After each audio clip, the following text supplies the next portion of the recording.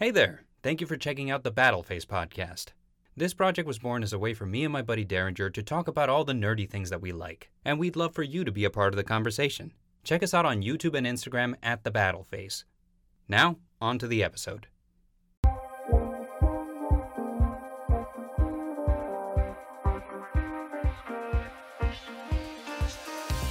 The Battleface podcast is broadcast live on Fridays and Sundays, and we encourage you to come hang out and chat with Bard and Dare live.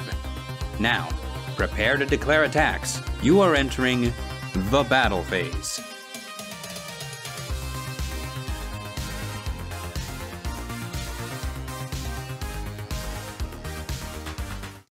Hello, everyone. You have entered the Battle Phase. It is I, the Midnight Bard, your favorite bard, and I'm too sexy for my shirt. Too sexy for my shirt, so sexy it hurts. Shot through the heart, and you're to blame. You give love a bad name, Derringer. How do you spell armadillo? He takes a whiskey drink. He takes a vodka drink. He takes a lager drink. He takes a cider drink. Moredoor. This coffee is delicious. Acting on his best behavior. Turn your back on Mother Nature. Everybody wants to rule the world. Wailo. What's up? How you doing? And lastly... Oh, you ruined it. You're supposed to just, say something random. Yeah. Not actually supposed to introduce yourself and say hi. Anyway, sweet dreams are made of these, and who is he to disagree? It's Helix. I think I've almost found the switch. Yeah, and on top of... There we go. and do Wailo again. Do Wailo again. Give him a second chance. Oh, gosh. I don't even remember which one was his. It was down with the sickness from Disturb, I believe. Okay. Let's see. Drowning something in a sea of longing. Something I feel. I think it's the lyrics. I don't remember the lyrics to Down with the Sickness. I think it's like something like looking at my own reflection when suddenly it changes. Violently it changes.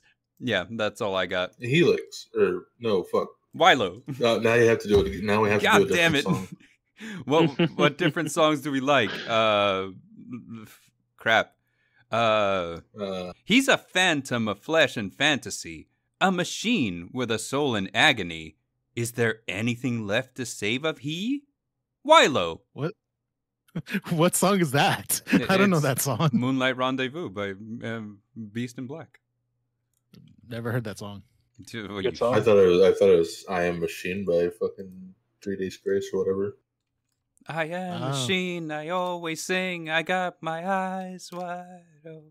I think that's how it goes. If we're talking about close enough. Yeah, close enough. But if we're talking about 3 Days Grace, one of my favorites is I Hate Everything About You. So well, I know you hate everything about me. You won't stop telling me, no matter how kind I beg you to be. Welcome, guys, to the Battle Phase podcast. This is the Damage Step, the Sunday episode where we decide to just pick a topic and argue about it. And if you thought that the argument that we had on Friday's episode about what makes a card game good is anything to go by, this one's going to get heated. You're still objectively wrong. You know, I'm willing to accept that I am objectively wrong, Dare. And here's my objectively wrong. I just mean you're flat out wrong. Okay, but here's my proposal. I say that we quit all card games altogether that we presently play and pick a superior card game like, I don't know, One Piece the TCG. Hey, if we're doing card games, we should just all play Texas Hold'em. No. I know, guys. Have you seen the prize money for Texas Hold'em? That tournament scene is big. I know. It'll be good at reading people to do stuff like that. Right. So, with all of this said, talking about different power levels of card games, what we're doing today is we're discussing different power systems in anime. Anime, as we know, has a whole bunch of different power sets and abilities. Some of them are great. Other ones we call ReZero. So, today I have compiled a list. Basically what I did is I looked up the most powerful or the most interesting power systems in all of anime, and I compiled them into a list. I excluded things that were kind of like, like very generic. So, for example, magical girl transformations you won't see in here. You won't see martial arts because, you know, it's martial arts. You won't see like generic magic unless it has a very interesting like set of rules. And other things that I kind of figured probably not is, you know, just like enchanted weapons like legendary swords and stuff like that, unless they themselves had interesting ways of working.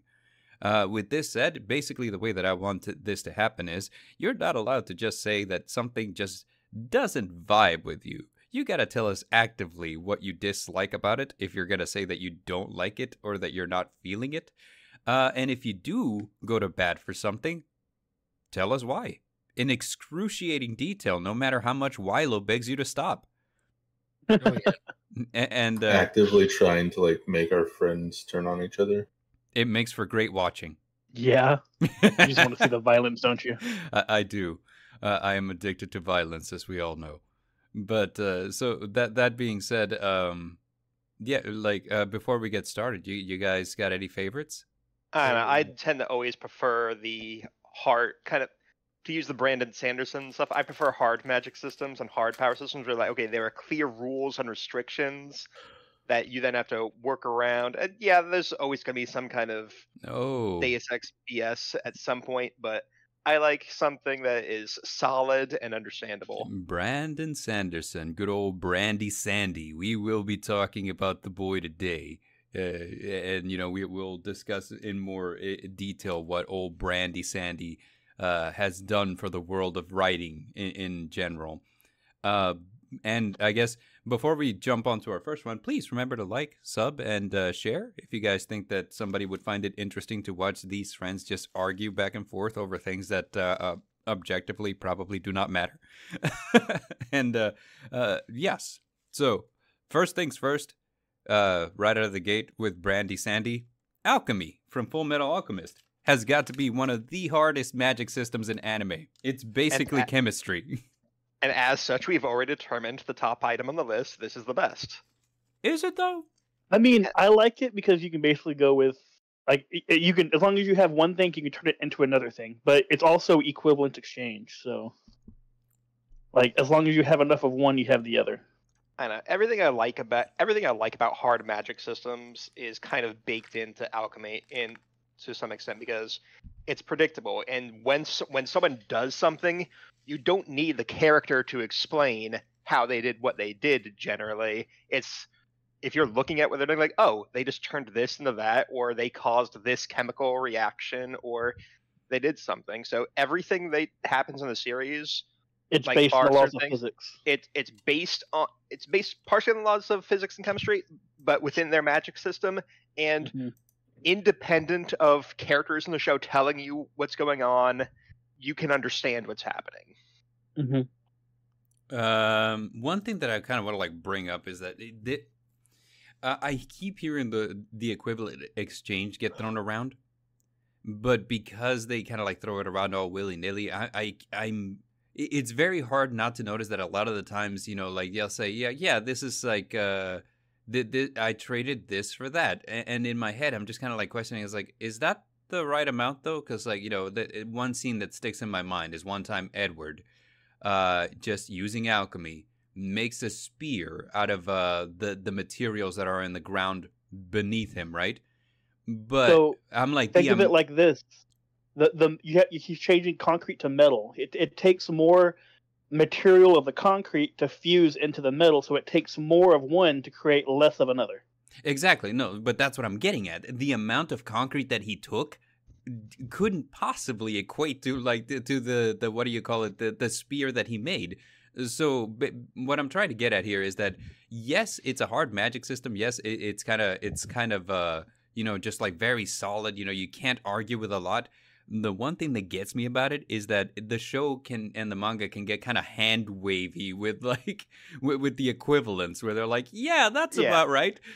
All right, I am not gonna go ahead and say that they are like fully accurate, like with the measurements and everything. But at the same time, I kind of don't expect an anime to go deep into like, okay, well, how much iron are we going to be able to get out of this rock? To make it. Like, no, they're pulling the iron out of the rock. That's all I need to know.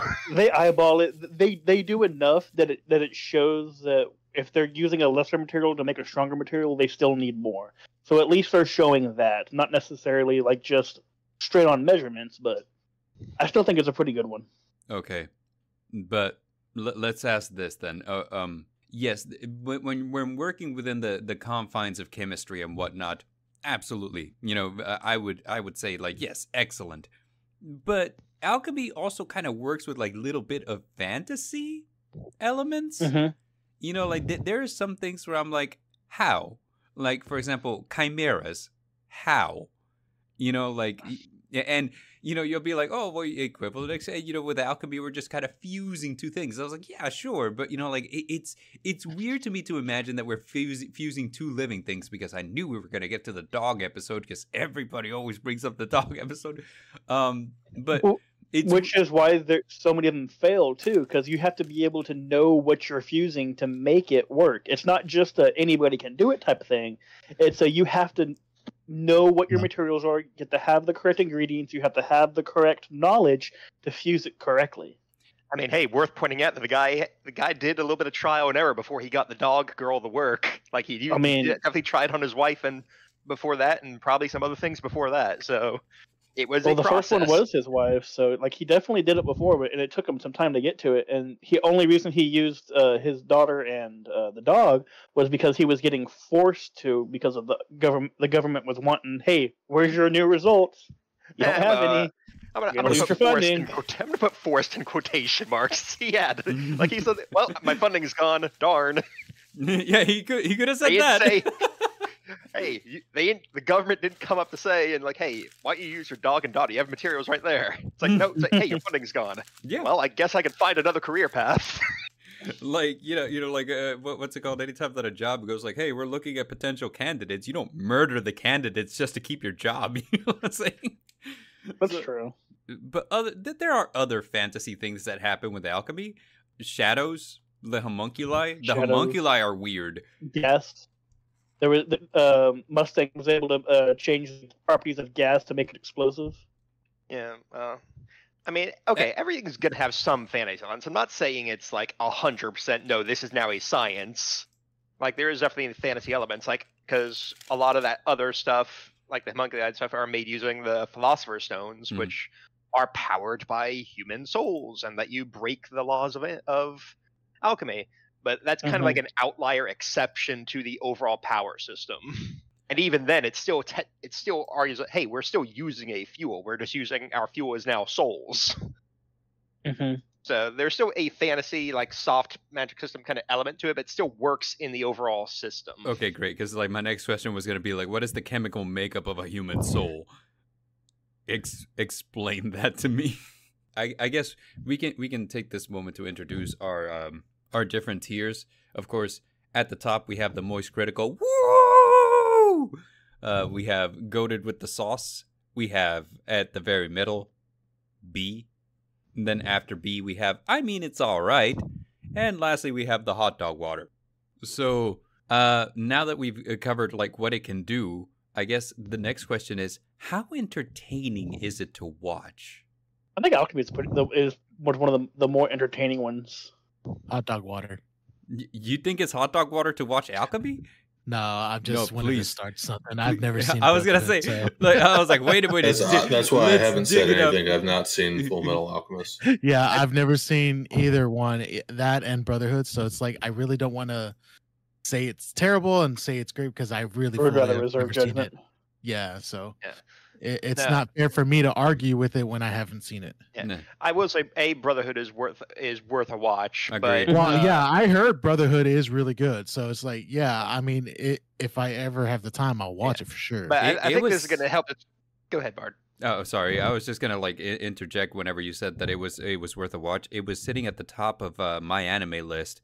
In terms of rankings forever. The only thing that knocked it off, and only for a moment, was Kaguya-sama Love is War Season 3. It's the only thing that managed to knock it off its pedestal for a second. It was wild. And then what were you gonna say, Dan? Yeah.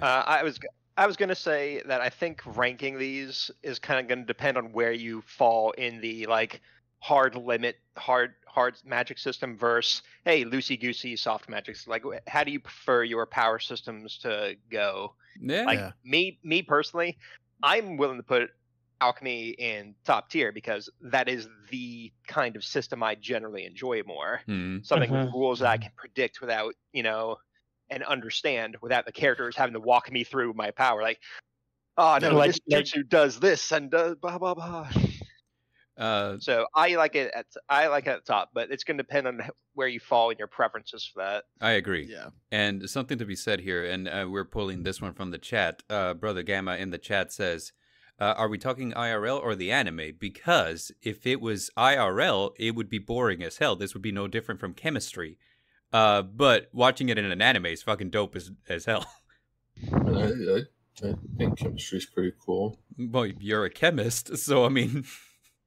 I think it's pretty cool. You ever seen Breaking Bad? I'm gonna reveal where I stand on this now. The power system is really, really awesome. Personally, I think that you could use it both just as a science or use it in a fighting style is kind of cool because that means that your intelligence as well as your physical powers factor into how strong of a character you can be. And I think that's just really cool. Like it's likely one of the only anime where that's kind of a thing where it's like, hey, somebody who's really intelligent could be a strong fighter while being physically frail. Which is one of the reasons why Ed was like so wanted by the military because he was so young and he already had such power. Yeah, exactly. So I'm like, this is kind of like really, really cool, because it's like, and imagine now you're physically strong and additionally you're really intelligent. This just makes you nigh invincible. It's actually really, really cool. It turns intelligence into a combat stat. It's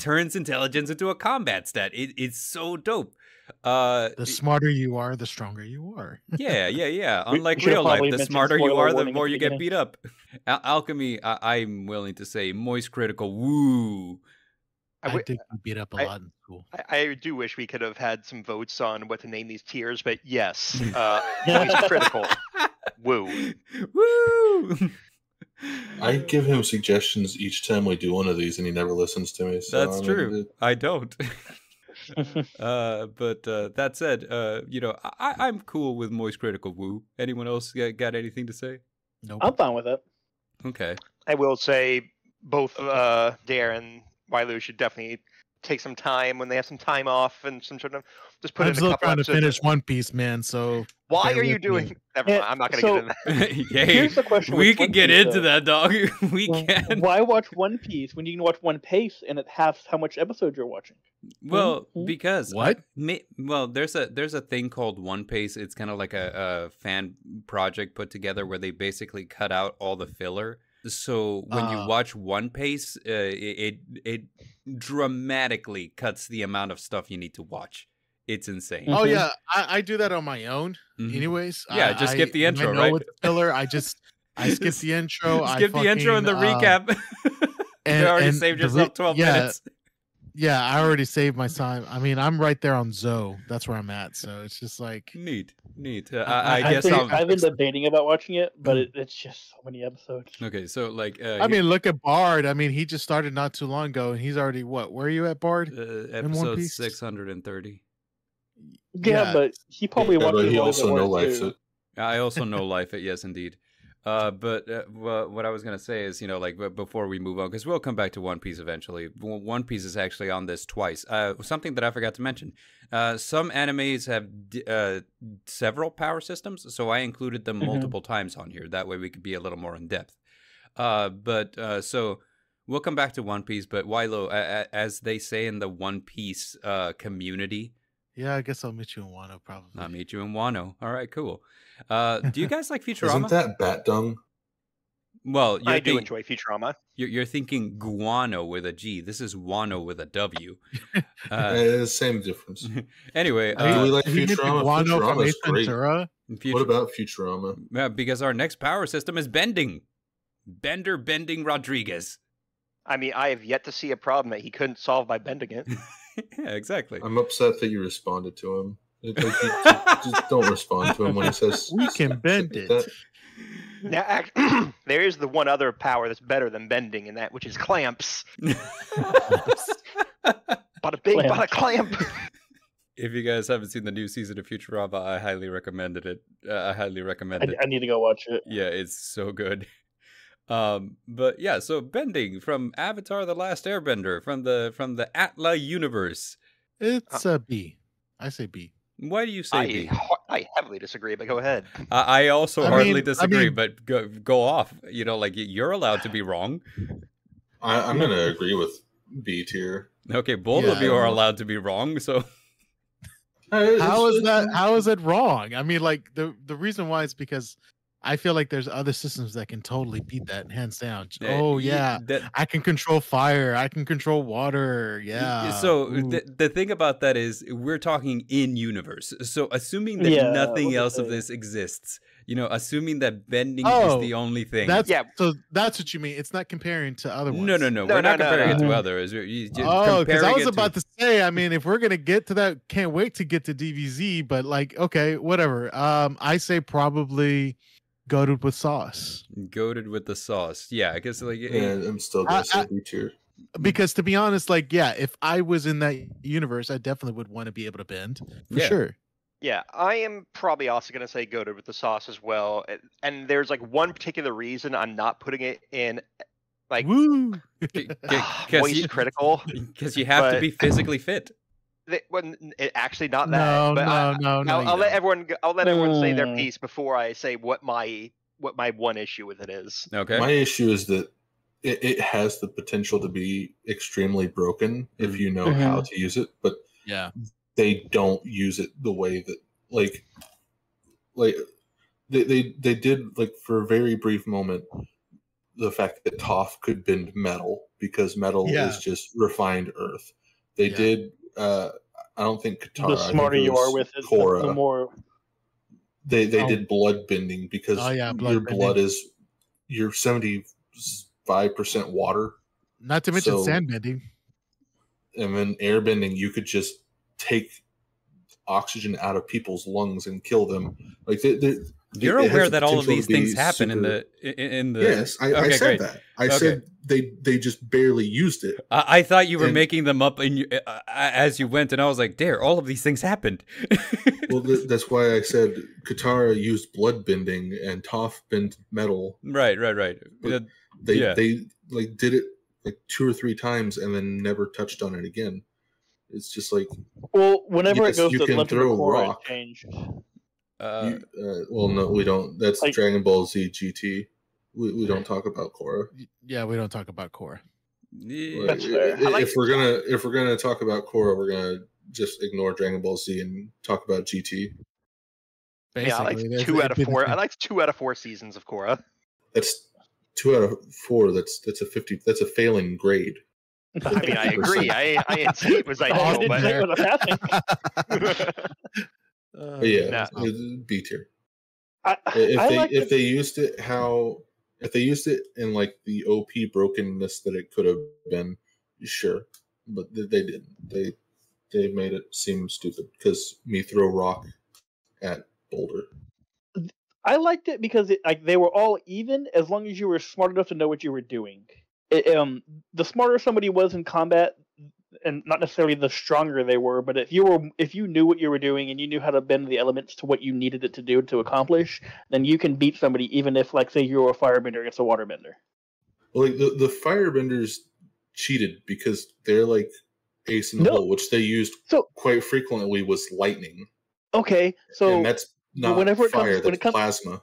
When it comes to fighting, though, and even if you're wanting to take over another country, if you were smart enough to know what you were doing to bend the terms of combat to your advantage, then why wouldn't you? That's what waterbenders do. They'd rather fight near water than in the middle of the earth. Something. I mean, arguably, the waterbenders would be the strongest in the universe because they could just use guerrilla warfare, sneak up on someone, and take all the water out of their body, killing them instantly. Stealth kill, which is entirely a thing that can happen. Which would be like the airbenders could do the same thing. In fact, I think they had said the leader of the temple that Aang was at, that was a supreme pacifist, Gyatso, was even able to do that. Yeah, him, Gyatso. Yeah, he was actually doing that to the soldiers, killing them that way because it was easier to kill them that way because they were so outnumbered. Yeah, imagine Monkey Gyatso being just this hardcore pacifist, and then the first thing Aang sees when he goes back to the temple is just his corpse surrounded by countless firebender corpses. Yeah, because Gyatso was like, hey, just there's a difference between being peaceful and being weak. Exactly. Yeah. So, that was good. I think the reason because they obviously knew those things could be done with all the various elements because they kind of touched on it as possible. Like Hama, when she was teaching guitar bloodbending, like, oh yeah, watch me kill all these flowers by sucking the water out of them. Let's move that to people, but they wanted to keep it more of a martial arts show. So they wanted to keep kind of that martial arts influence. So it was more about hey, all right, what's your skill with it? My issue with bending was always that it was so inconsistent. Okay, you have your regular earthbenders, and maybe they have the same kind of technique as someone else. They're good technique too. But then you have this Toph who randomly is able to hold up an entire temple.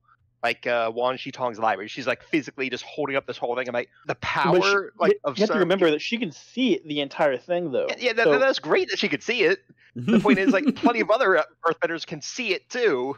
And I guarantee you none of them other than Toph were gonna be able to do that because it's there's no they don't really explain why is it that some person a regular firebender, here's a minor fireball punch versus someone else, here's a torrent wall of flame or something like that. And it's no, it's yes, they try to explain hey, it's technique that's going to do this, but they kind of just let people do whatever they want in terms hey, you're a named character, your stuff is way bigger and better. Agreed. And to Helix's credit, I think that what you were touching on is just kind of a regular institution of martial arts TV and cinema, which is you were saying you can turn things to your advantage if you know what you're doing, which is exactly what martial arts is all about. Hey, a stronger guy doesn't necessarily win against good technique, and it's exactly what Moredoor is saying too, that hey, you know what, the good technique is supposed to trump excessive force and all that. I think what he's trying to point out here is that the proportion is weird because she's holding up a temple.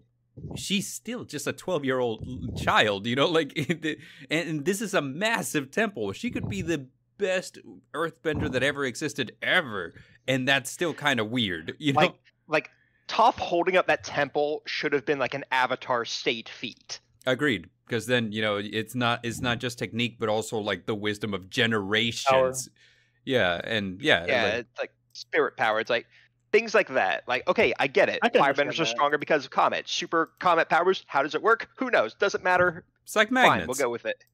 Sure, magnets. Yeah. How do they work? Okay, waterbenders. Moon power up. Great. Cool. I get it. That actually makes sense. Okay, why can some earthbenders barely lift large rocks versus someone who's clearly not using a technique? She is in a stance and just powerlifting. Yeah, she's deadlifting. Toph is deadlifting an entire fucking temple. Yeah, she's actually in deadlift stance. Deadlift. Yeah, so so I feel this kind of goes back to the thing that I said about Full Metal Alchemist, is that there are little elements of it where it's they're kind of hand wavy with it, and I think that's a good example of it. I think there's more elements of it than with Alchemy, and it's more clearly protagonist centric, where it's the protagonists can just do more because they're protagonists. They don't actually kind of really explain it or show it as technique versus just protagonist power boost. So I say goated with sauce because it is tying the elements to like a martial art, and there is a very good focus on the martial artness of it. Yeah. But it kind of just, upon closer inspection, and like Dare was saying, like they are kind of definitely hand waving the fact that, hey, these are the logical places this could go, and you're deliberately ignoring it because I get it. Like watching a show about a bunch of people with one-hit kill moves is another You're thing. Just watching One Punch Man. Yeah. Another thing about that, though. Started with One Punch Man. Another thing to elaborate on what Dare was saying too, though, is so he's pointing out that taken to its logical extreme, bending could just be 100% OP, right? But like when you really think about it, the human condition is really, really frail. I mean, like. If you swing an elbow at somebody and get them just the right way, that's it, lights out, which is why we don't. I feel like a lot of the reason that vendors just don't do this is because at the end of the day, they're human people, like no human person intrinsically wants to hurt another, so like. But if you're forced to, then you do. Because that's why we fight wars. Well, right, but like war situations, right? Don't want to intrinsically hurt people, but they're drafted and they go fight for their country. That's what is happening in Avatar. There's a war going on between the Fire Nation and the other 3 nations. True. But not in every situation. So, like the other 2 nations. The other 2 nations, because there was 3. The airbenders are gone. Remember, the airbenders are no more. Well, they are now, and I have issues with that. But okay, there's a airbender. So as long as there's a airbender, then there's well, they came back at the end of Korra because this. We don't watch Korra. We're not talking about world Korra. writes itself. Talking about GT. Yeah. Okay. But so what are we feeling about the bending styles in terms of ranking? What do you guys think? Go to with sauce. Go to with sauce. Go to with the sauce. That's 2 for go to with the sauce. I agree. Okay, 3 for go to with the sauce. That's 3 out of 5. I didn't think, but yeah, go to with the sauce works for me. Man, what were you gonna say? I didn't stop to think about it, so I actually didn't have an answer. But we had 3 out of 5, so I was like, hey, you know what? Good enough for me. So next up, do you guys like do you have a problem with like air pollution? Like, I mean. Yeah, like, like when you step outside, do you cough? Like, is it bad where you are? All of these are going to be puns. Yeah, because the next power system. All of them into puns. The next power system is breathing from Demon Slayer.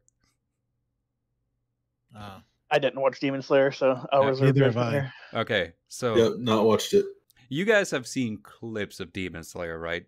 Like you've seen like swinging I've seen swords. More pictures than I've seen clips. Right. So you've seen like the pictures of people swinging their swords and magic fire and magic lightning and water and stuff kind of comes out of the swords. Yeah. Here is why this one to me is hot dog water, because all of that is done for aesthetics. Like there is no such thing as a sword that creates fire. It's actually all martial arts. And the reason that they add fire to it is so that it's for the viewer experience. I found this out that the author was like, oh yeah, no. The fire isn't real. It's just, it's this fire style. So I drew in the fire. But it's just visual eye candy. It's visual eye candy. Like, so whenever they're doing I like that. I like that term. I like that. Yeah, so when they're doing these techniques, these things don't exist. He's literally just swinging his sword in a different way. Wow, and yet it's like still very popular in a way. Well, the thing about it, Demon Slayer is that it's good. Like, is it the best manga ever? I mean, well, it outsold One Piece once. So really? Like, yeah, so it is good. Like if you read it, you will enjoy it. But it, again, One Piece kind of took over immediately afterwards because Demon Slayer was like, and I beat One Piece, and time to conclude the series. So that's all it was. And COVID had a lot to do with it, I kind of feel, but we'll discuss that later. But yeah, so like breathing styles is nothing more than just different martial arts. It's not like Avatar: The Last Airbender that when you do a martial art, you summon an element. It's just this is a different martial art, and you're doing it. Yeah, that's crazy. Mm-hmm. Yeah. All right. Well, okay. So 2 things. Well, first of all, Pimp Demon actually mentioned that someone calculated the force of Toph holding up that temple Really? to like over a million tons of force. So yeah, I call BS. But okay, so walk me through the breathing technique a little bit more then. So, okay, the flashy effects are all just visual eye candy, nothing more. Yeah, visual eye candy. What is so what is the actual thing there, or is it just literally just pure martial arts? We're just throwing hands. Yeah, we're just throwing hands. That's it. I mean, the demons have powers. You know, that's it. But the thing about the demons is that unlike most other shows where it's like, oh, you know, like an evil force can only be destroyed with like with a special magic or anything like that. These demons are very capable of being killed with enough hits. You know, so like if you decapitate them, they die. If you you know, like just expose them to sunlight, they die. Enough physical trauma will kill them, you know. So like it's kind of that. So that's kind of what's going on with like Demon Slayer. So the different sword techniques, kind of really just like fancy ways of saying is like, hey, I learned my sword style from a different school, kind of sorta. So, like, you know, the techniques are different. Like, so, for example, like, the fire style is really aggressive, but the water style is really defensive, and the thunder style is really fast, you know, so it's really all it is. Oh, well then, yeah, I'm gonna go ahead and agree with you for hot dog water. Yeah, dude, like, so... I would say the same, yeah. Whenever I thought that it was magic, it was so much better. Whenever it got revealed to me that it's, hey, all that fire and lightning, it's for the viewer's pleasure. I was like, oh, I hate this. I was like, come on, man. That ruins it. What are you doing? So, breathing hot dog water. And I wish that we could make a better argument for it. But the thing is, a lot of you haven't watched it, so you just kind of have to take my word for it. I trust you, Bard. Okay, well, that's a mistake. The best thing to do. Yeah. I don't trust Bard, but I'm gonna go with it anyway. It's like, Bard's never let me down, so. Well, that's false, and we both know it. But... At least you're honest about it. Unless you know something that I don't. Well, yes, I know many things you don't. But like, that's kind of the way that life is. Okay, well, that means a lot. Next up, you guys like yoga? Yeah, but wait, you mean yogurt or yoga? Yoga. Oh, I like yogurt. Something I like yogurt, chakra. yeah, but not yoga. Yeah, something chakra. Exactly. Dare knows what we're talking about. It's time for, because I don't know if you do, but I believe it. You can't give him the satisfaction. You can't even die. Don't give it up, solo dreaming. Don't give it up, no man dreaming. Don't give it up, give it. So, but anyway, what do you guys think about chakra? I'm gonna wait till everyone says it, and then I'll give mine. I'm gonna also wait till everybody says it. Are we talking about like chakra and jutsu as a whole? Yeah, as a whole. But here's my take on it before we get started. It's derivative. I mean, yeah, a lot of these powers are going to end up being derivative if you try to pull them to where they originated. Well, this one is, this is me going off of one thing that I read. So, like, this one was inspired by a different power system that the mangaka was exposed to early on before he decided to become a mangaka. Okay, go on. Okay. Yeah. Now, I can't go into it, but we'll get to it. It's on this list. Okay. So, you know, like, I'll talk about it then. All right. My opinion on this, I'm leaning towards, I mean, it's all right. Because at first, okay, you have chakra, which is whatever your vague spiritual energy power system, and they establish, like, hey, some people have more than others. Some people have, like, pools, like, hey, this is how much you have. And yeah, maybe through training, you could expand how much you have, but you have a finite amount of it. And to use it, well, here are the techniques and things you need to do in order to use it.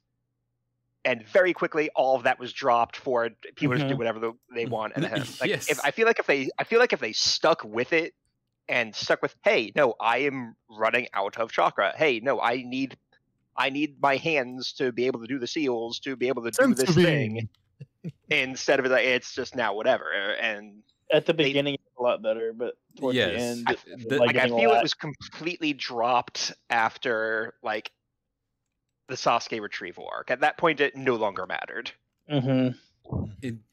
Naruto's power system scales the way Yu-Gi-Oh sets do. Like, after enough time has passed, it is unrecognizable from what it began as. Because, what do you call it? Towards the end, like at the end of the Great Ninja War, like the techniques that I'm seeing, I'm like, okay, well, how much chakra is being expended in this? Because this seems like a lot. And you know, like we're putting out several hundreds of thousands of shadow clones. We're raising the dead. We're summoning Susanos. We're doing this. We're doing that. There's a laser that cut the moon, and like the entire time, I'm just like, this has to be more chakra than it's physically possible for a person to possess at one single time. Well, they tried to argue that with like the demons and stuff, but it's still like even without that, you had people doing crazy stuff, insane things. Yeah, like the tail. Like it was okay if just the Jinchurikis were able to do it, but whenever you made it where there was normal people that just had slightly different features, like different eyes or different things like that, that also had the same amount of chakra, it started to get kind of weird. Like the Uchihas and like Kakashi's a good example. Kakashi's great because they early on in the series, like very early on, I'm talking like Zabuza, like he's like, hey, using his Sharingan takes a lot of chakra out of him. Like he can't use that long or much. Yeah, and Kakashi's like, Kakashi's an adult. He is like, he's done his training, and he hasn't had any kind of. And throughout the series, he never had like a training arc. He never did anything extra. He just later on, oh yeah, no, now I can do this stuff all the time. Now I can do all this stuff, and you know what? I agree. Yeah, it's like what happened? He never had a tailed beast. He never had a training arc. He just went from, oh no, I could use my Sharingan like twice or three times or whatever it was, I don't remember, to I'm just gonna warp this stuff to another dimension, and then and, you know, hardcore fans would probably just argue with the fact that, well, ever since he was a kid, he was skilled and stuff like that. But seriously, I mean, but when he was an adult, he wasn't that skilled. And then all of a sudden he got skilled again. Yeah, exactly. I mean, you look at the kids. I mean, even as they got older, they still had training. So it's just like, what? Kakashi's too good for it? Like, it doesn't make any sense. Yeah. So I mean, and I feel like a lot of this ends up being the case that that what's making them stronger is how much fans care. Exactly. There you go. You know, it's just like, oh, Kakashi's a fan favorite. When they first saw his face. Oh my god. It's like Kishimoto thought like, okay, hey, we're in part 2. Hey, I wonder if people will like Sakura yet. Here's an arc for Sakura. No one likes Sakura. Oh, no one liked her? Okay, well, that was it. That's all she's getting. Yeah, that's it. You know, no more Sakura.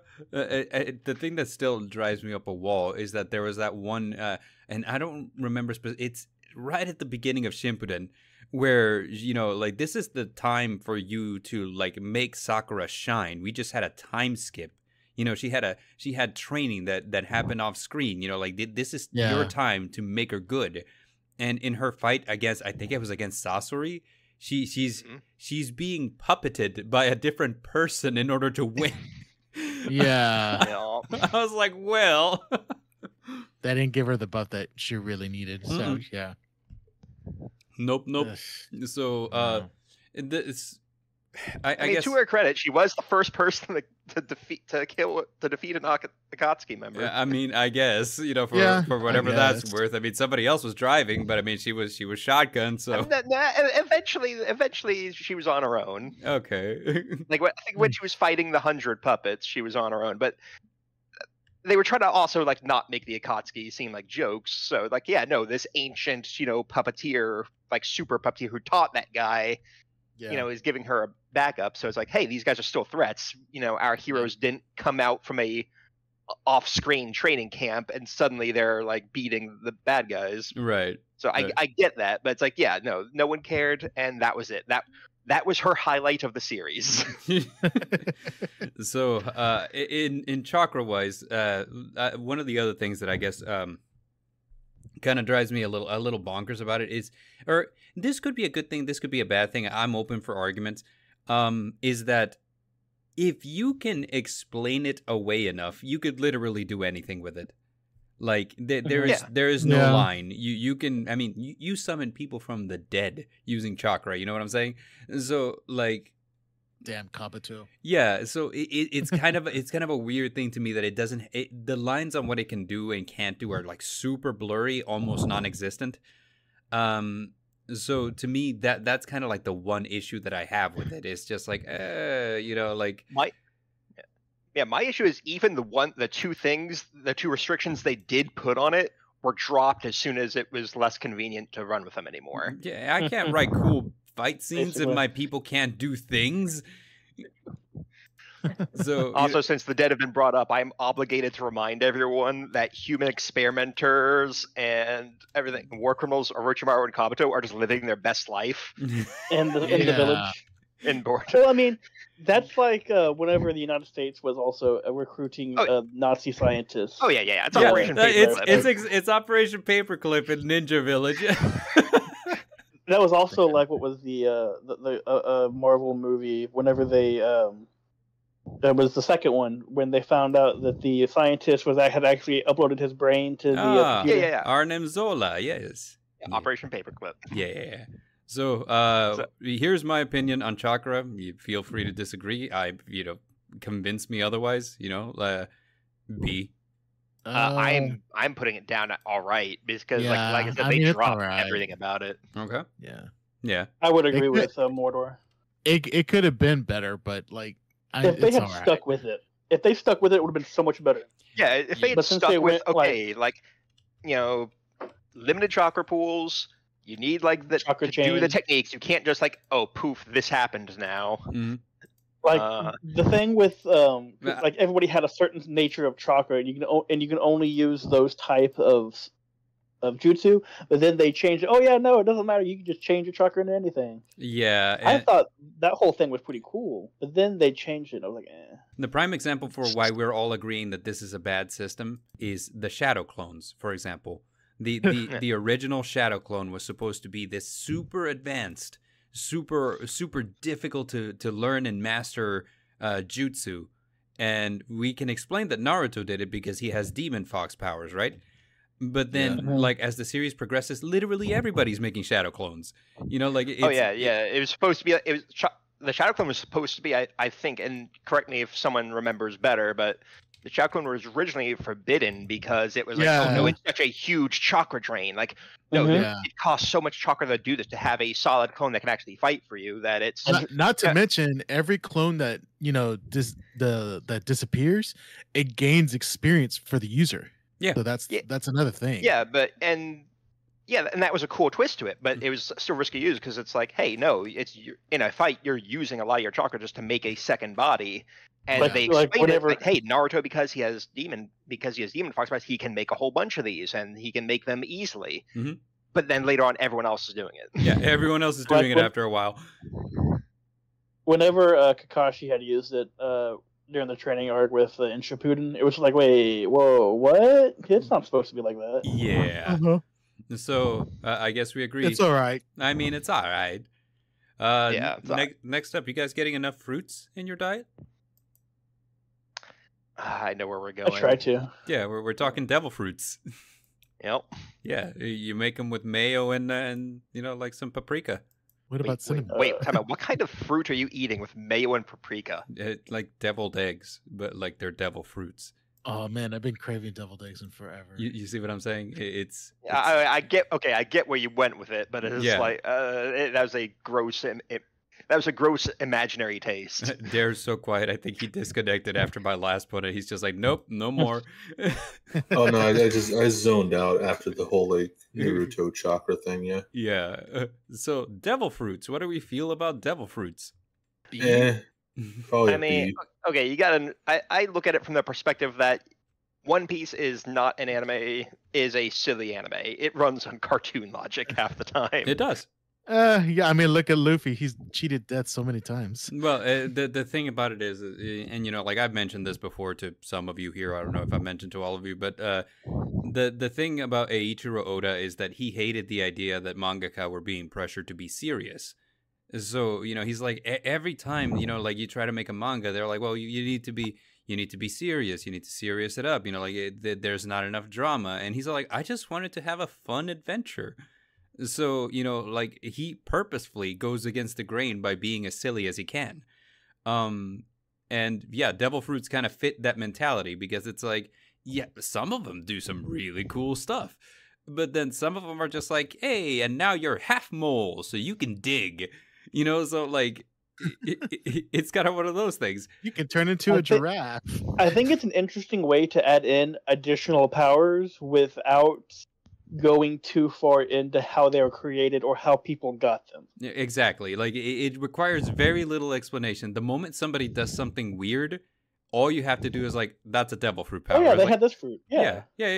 I mean, it's like a gotcha for powers. I was gonna say it's like a gotcha, kind of like quirks. They're getting powers from loot boxes. Yeah, but they're getting powers from loot boxes. You just got yourself a devil fruit.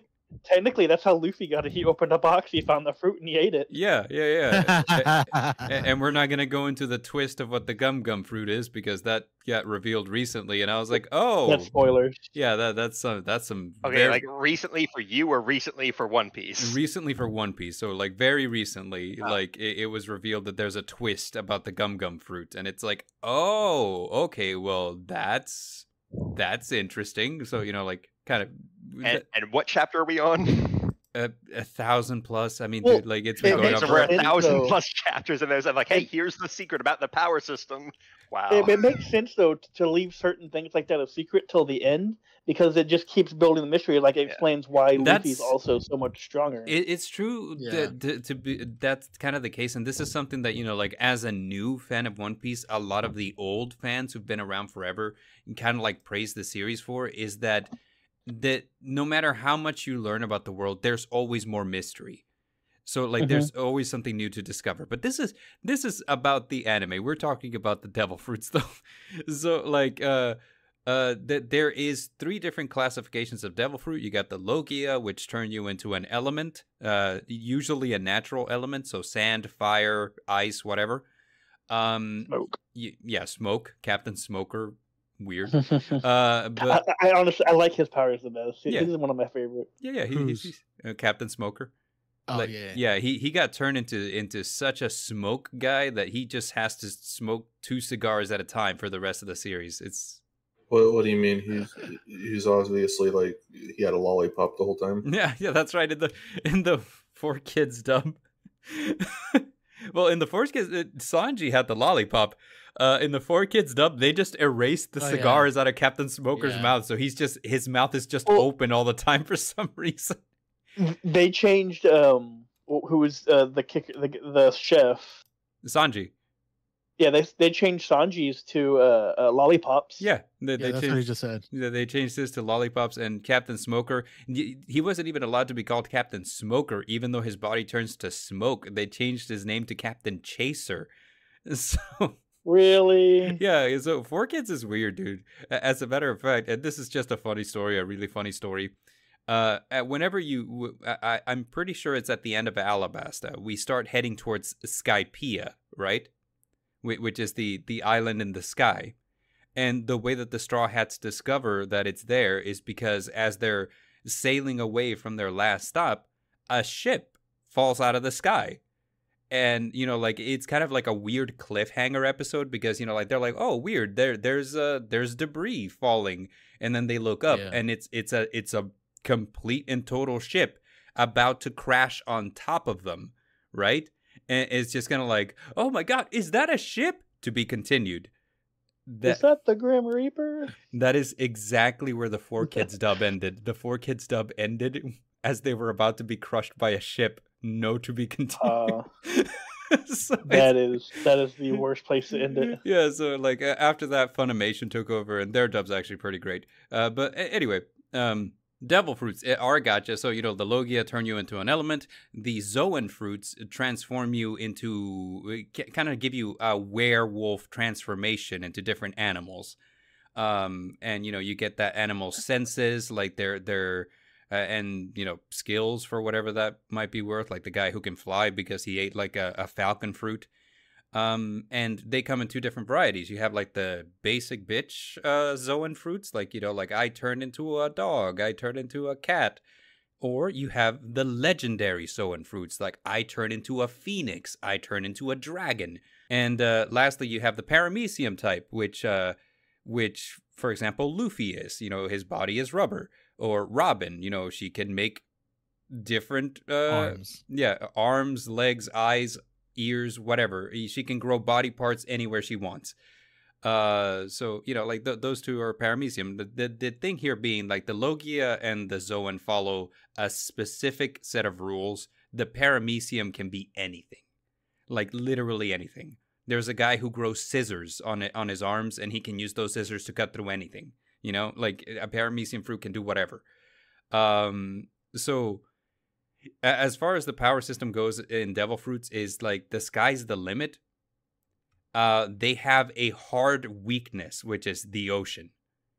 And not just the ocean, but also like there is kryptonite in the One Piece universe for devil fruit eaters, which is called sea prism stone. If you're near a sea prism stone, your devil fruit powers are turned off. So that's kind of the long and short of what it is, you know. So like there are like little intricate details, like for example, like if you eat a Logia fruit, you basically become immune to regular damage. You know, nobody can punch you because you're made of an element. You know, like for example, Captain Smoker, every time Luffy tries to punch him, his body goes right through him because he turns to smoke. And you know, like if you're a Zoan type, you have a human form and you have an animal hybrid form. If you decide to train yourself in your human form, so you start lifting weights, your animal form becomes proportionally stronger. You know, not proportional, exponentially stronger. I'm sorry. So like, you know, like if you lift weights and before you could lift like, I don't know, like 45, you could like curl a 45 in your base human form, and now you can curl 70. Your Zoan fruit will go from like being able to like curl 100 to like being able to curl like 500, you know. So it's an exponential power spike. And the paramecium, I don't know, like, because it's kind of like these powers are so weird a lot of the time that it's kind of like I can't even tell you what the difference is, you know, like if they have like a like some kind of like parallels to like, hey, do you get stronger if this happens? Do you get stronger if that happens? Is it like if you just know your power better, do you get stronger? It's hard to say. But I learned something today. That's my rant. What do you guys think? No, it makes sense. I get it. Yeah, I think it's fine for what it is, and it works for the series, which is going to be more silly and kind of a little wackiness for it. I'm kind of like wondering, like, okay, because you said like the Logia one turns you into an element, right? And but then Luffy's thing like make him rubber, so isn't that kind of the same thing? Well, as, like, okay, it's a natural element. So rubber, even though we get rubber from trees, it's not so much like, you know, this is I'm made of like rubber. It's just like my body has the properties of rubber, you know. So like it can stretch, it can bounce, etc. Yeah, right. But that's where we are. Where would you guys rank these? I mean, it's sort of a soft. It's a weird soft and hard thing. Is like, hey, you get like one power, but you could do kind of whatever you want with it. Yeah. As long as you can kind of explain it away. So I feel like I would put this as a solid B. It's like, hey, there's elements to it that I like. There's elements that are a little weird for me. Keep in mind, I'm not a One Piece fan. Mm-hmm. Like, I get why it's good. I think it's good because the guy chose to go a different. Oda chose to go a silly, more unique direction with it. Mm-hmm. So compared to everything else, it's like, hey, you're drowning in a sea of like semi-serious shonen BS. Yeah. Oh wait, here this guy runs on cartoon logic. Look at him, he's crazy. What? So of course, that one's sticking around because it's the only game in town for that kind of style. Right. So it's fresh, it's new. Yeah. I feel like since it's such a gotcha on it, I like middle of the road. That is kind of one thing too. Like, you know, like it is a super gotcha. Like if you find a fruit and you eat it, you have no idea what it does until after you've consumed it. Like, this is something that, like, they don't explain in universe because apparently catalogs exist of known devil fruits. but it's also stated that there's only ever one type of a specific devil fruit. I'm assuming until the guy who consumed it dies, at which point it appears again. That's my guess. But like, yeah, so so it's kind of like there's only ever one of each type. So like Luffy ate the gum fruit, you can eat any devil fruit, as many devil fruits as you can. You will never find another one. You know, you will never find another gum fruit until Luffy's dead. You know, but like, so like at any given point, there are catalogs for what known devil fruits are, but some people are like, yeah, but there's only ever one of each. And there's a lot of unknown ones, and if you eat it, the moment you eat it, you know what it is and you know what it does. But that's kind of like the stop of it, you know. So like if you find a devil fruit and you eat it, it's like that's it, end of story, because you can never eat another one, because people who eat more than one devil fruit, their bodies tear each other apart. So yeah, there's only like one character that has two right now, and I think that's Blackbeard. Yeah, Teach. Yeah, Teach. Yeah. Yep. So yeah, I'm agreeing. I say B. B for too. Devil fruits. How about seems fair to us. That time I got reincarnated as a slime? We're referring specifically to Great Sage. I mean, it's all right. Well, you've seen slime. Okay, I thought it was just Helix. I've seen it. I've seen it. I've read the book and I've seen it. Oh, Helix read the book. He's a literate man. When did he learn to read? I actually read more than I do anything else. Who let him read? Card games don't count. Yeah, that's true. Card games don't count. Yes. Most of my entertainment comes from reading. They do give you like excellent skill in discerning contracts though. Like my time spent learning how to navigate loopholes in Yu-Gi-Oh cards has made me excellent at reading contracts. But that being said, what do you call it? So yeah, what do you guys think of Great Sage? My take is this is OP as hell. Like this is so stupid that it's so OP. Well, once it evolves into Raphael too, like the Angel of Knowledge, like at that point it becomes super OP. Like because there's even a time where he allows the Great Sage to take over his body and fight for him in the most opportune manner. Right, and so to put it to you guys who haven't seen this, which I assume that Moredoor hasn't, and I assume Dare hasn't. Nope. Yeah, so I have not. Great Sage, imagine having like Siri, Alexa, what have you, installed in your brain that has constant access to all the knowledge in the universe. And you basically can access that knowledge whenever, and you can tell it what to do so that it's basically Chat GPT installed in the main character. You can tell it, hey, this is the goal that I'm trying to obtain. How do I do it? And then Great Sage would just give you the exact knowledge step by step. You know, like it'll even break it down for you. Hey, I don't understand this. It'll break it down further. It's an infinite knowledge base in the main character. In fact, spoiler warning: towards the end of season 2, it does something that's totally freaking insane. That basically goes against the laws of all other animes, like most of the time. Because returning from the dead isn't something that most can do other than in Dragon Ball.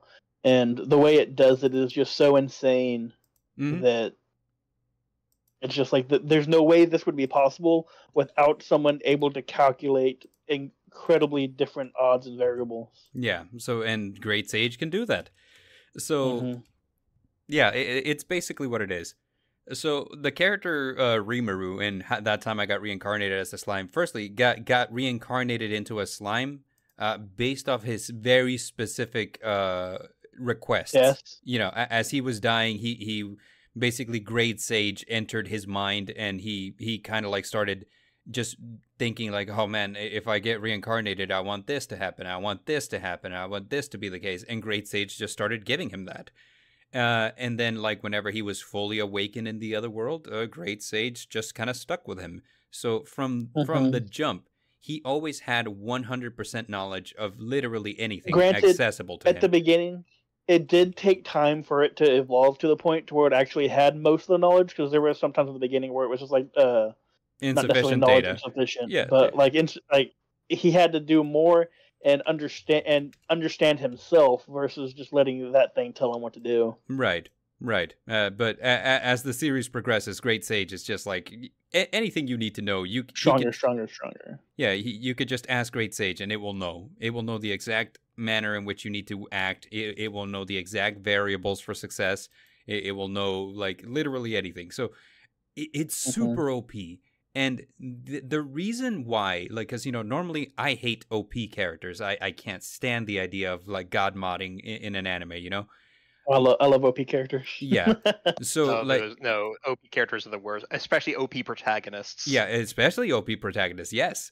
But like, so here's the thing: the reason that I don't mind, I feel a hurt coming. The reason that I don't mind this in terms of Rimuru is because that time I got reincarnated as a slime is a slice of life first, and an adventure series second.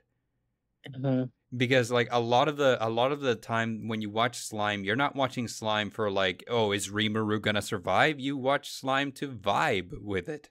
Like you watch Slime to vibe with the characters. Like my personal favorite, Gabta. Gabta is a gremlin. Like he's not gonna change the world, but you like him. Like you like Gabta, you like Shion, you like Yuna. Like the characters are likable, and half the time, a majority of the episodes is them just living life. So it's kind of like the only reason why I'm like, I normally hate OP characters, but Slime is okay. Like it's okay if Rimuru has like this infinite knowledge, because it's not like he's using it to conquer the world. Half the time. Let's be honest. Yes. Even with the infinite knowledge he has, he doesn't have the power to always use that knowledge. Yeah, like he's not always like, like overpowered in terms of like he has the capacity to make changes. He just knows, so like that is kind of a thing. So yeah, it is. I feel like I forgive Slime for having an OP character, because like this character isn't out to just stomp on everyone. Half the time he just wants to be left alone to enjoy life, and he just wants to protect his village, the town that he made with the goblins. Exactly. And the only time that he ever like uses Great Sage to like the disadvantage of his opponents is whenever they come looking for fights. He's not out there looking for fights. He's just wanting to vibe in this fantasy world. In fact, most of the times whenever he does end up going towards specific routes, like whenever he goes for the Demon Lord, becomes one. He didn't want to become a Demon Lord. He had to, because Shion died. He was forced to. Yeah. Yeah, so like, yeah, spoiler, Shion died, but then Rimuru became a Demon Lord and she got better. so yeah, like in terms of a power system, I don't, like calling it hot dog water feels weird, because like technically this should be the best power system, the power ever, right? But like the reason that I'm like it's all right is because it's just like it's a power so infinite that like honestly, what problem could your protagonist ever encounter that he couldn't just solve by waving his hand? I know that. Yeah, go for it. I would say somewhere between B and I mean it's all right would be the same. Because it's limited to the aspect that it's only good whenever you have the power to make use of the Great Sage. If you don't, then, I mean, you know all the info, but what are you going to do about it? I'm going to let it decide with you guys. So, yeah, in that case, easy peasy, like I'm cool at putting it. I mean, it's all right. And the only reason that it's there is because it's really not that interesting to watch your main character stunt on everyone else. That's it. 90% of the animes that we're discussing. Do you think so? Yeah, some of them I can kind of comprehend. Next up, we have hockey. So Wayne Gretzky, them. Oh my god. I'm kidding. This is hockey from One Piece. I've seen some of the hockey, like it's visual strengthening and just like Devil Fruits, it's a B. Yeah, just like Devil Fruits, it's a B. Okay. Care to tell me why? Because there's only 3 types. You got your observation hockey, you got the Conquerors hockey, and then you have the one where you turn into metal or whatever. It's like metal based, whatever. Yeah, it's the offensive hockey. And it's very limited too as well. Like there's only 3 where there's so many different Devil Fruits. So at the same time, it's just like I think it kind of needed to be that though. Like if devil fruits can do literally anything, hockey couldn't afford to be something really expansive, because then this would have complicated everything so much. Mm-hmm. Yeah, because there's only a couple people in the world that can have all three hockeys. Can use all of it.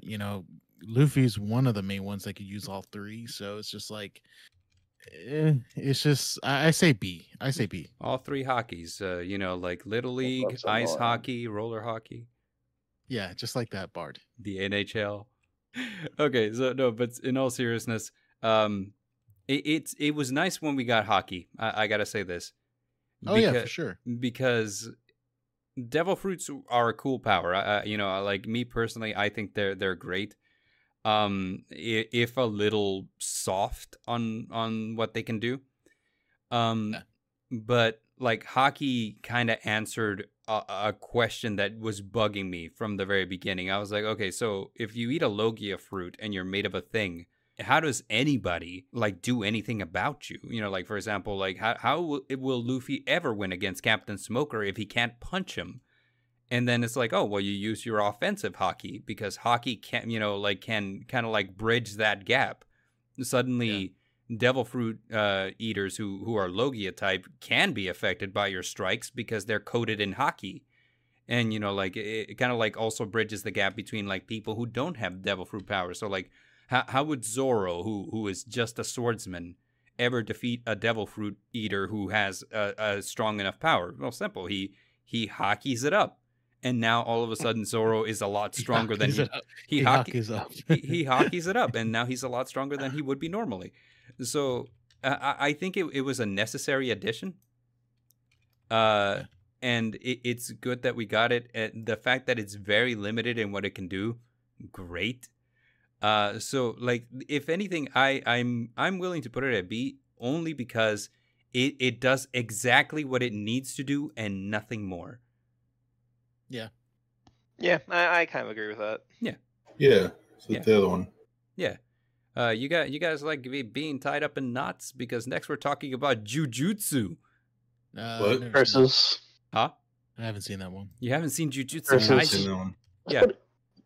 Jujutsu's pretty great. Yeah. So like basically what it is you guys remember we were talking about fear in Chainsaw Man?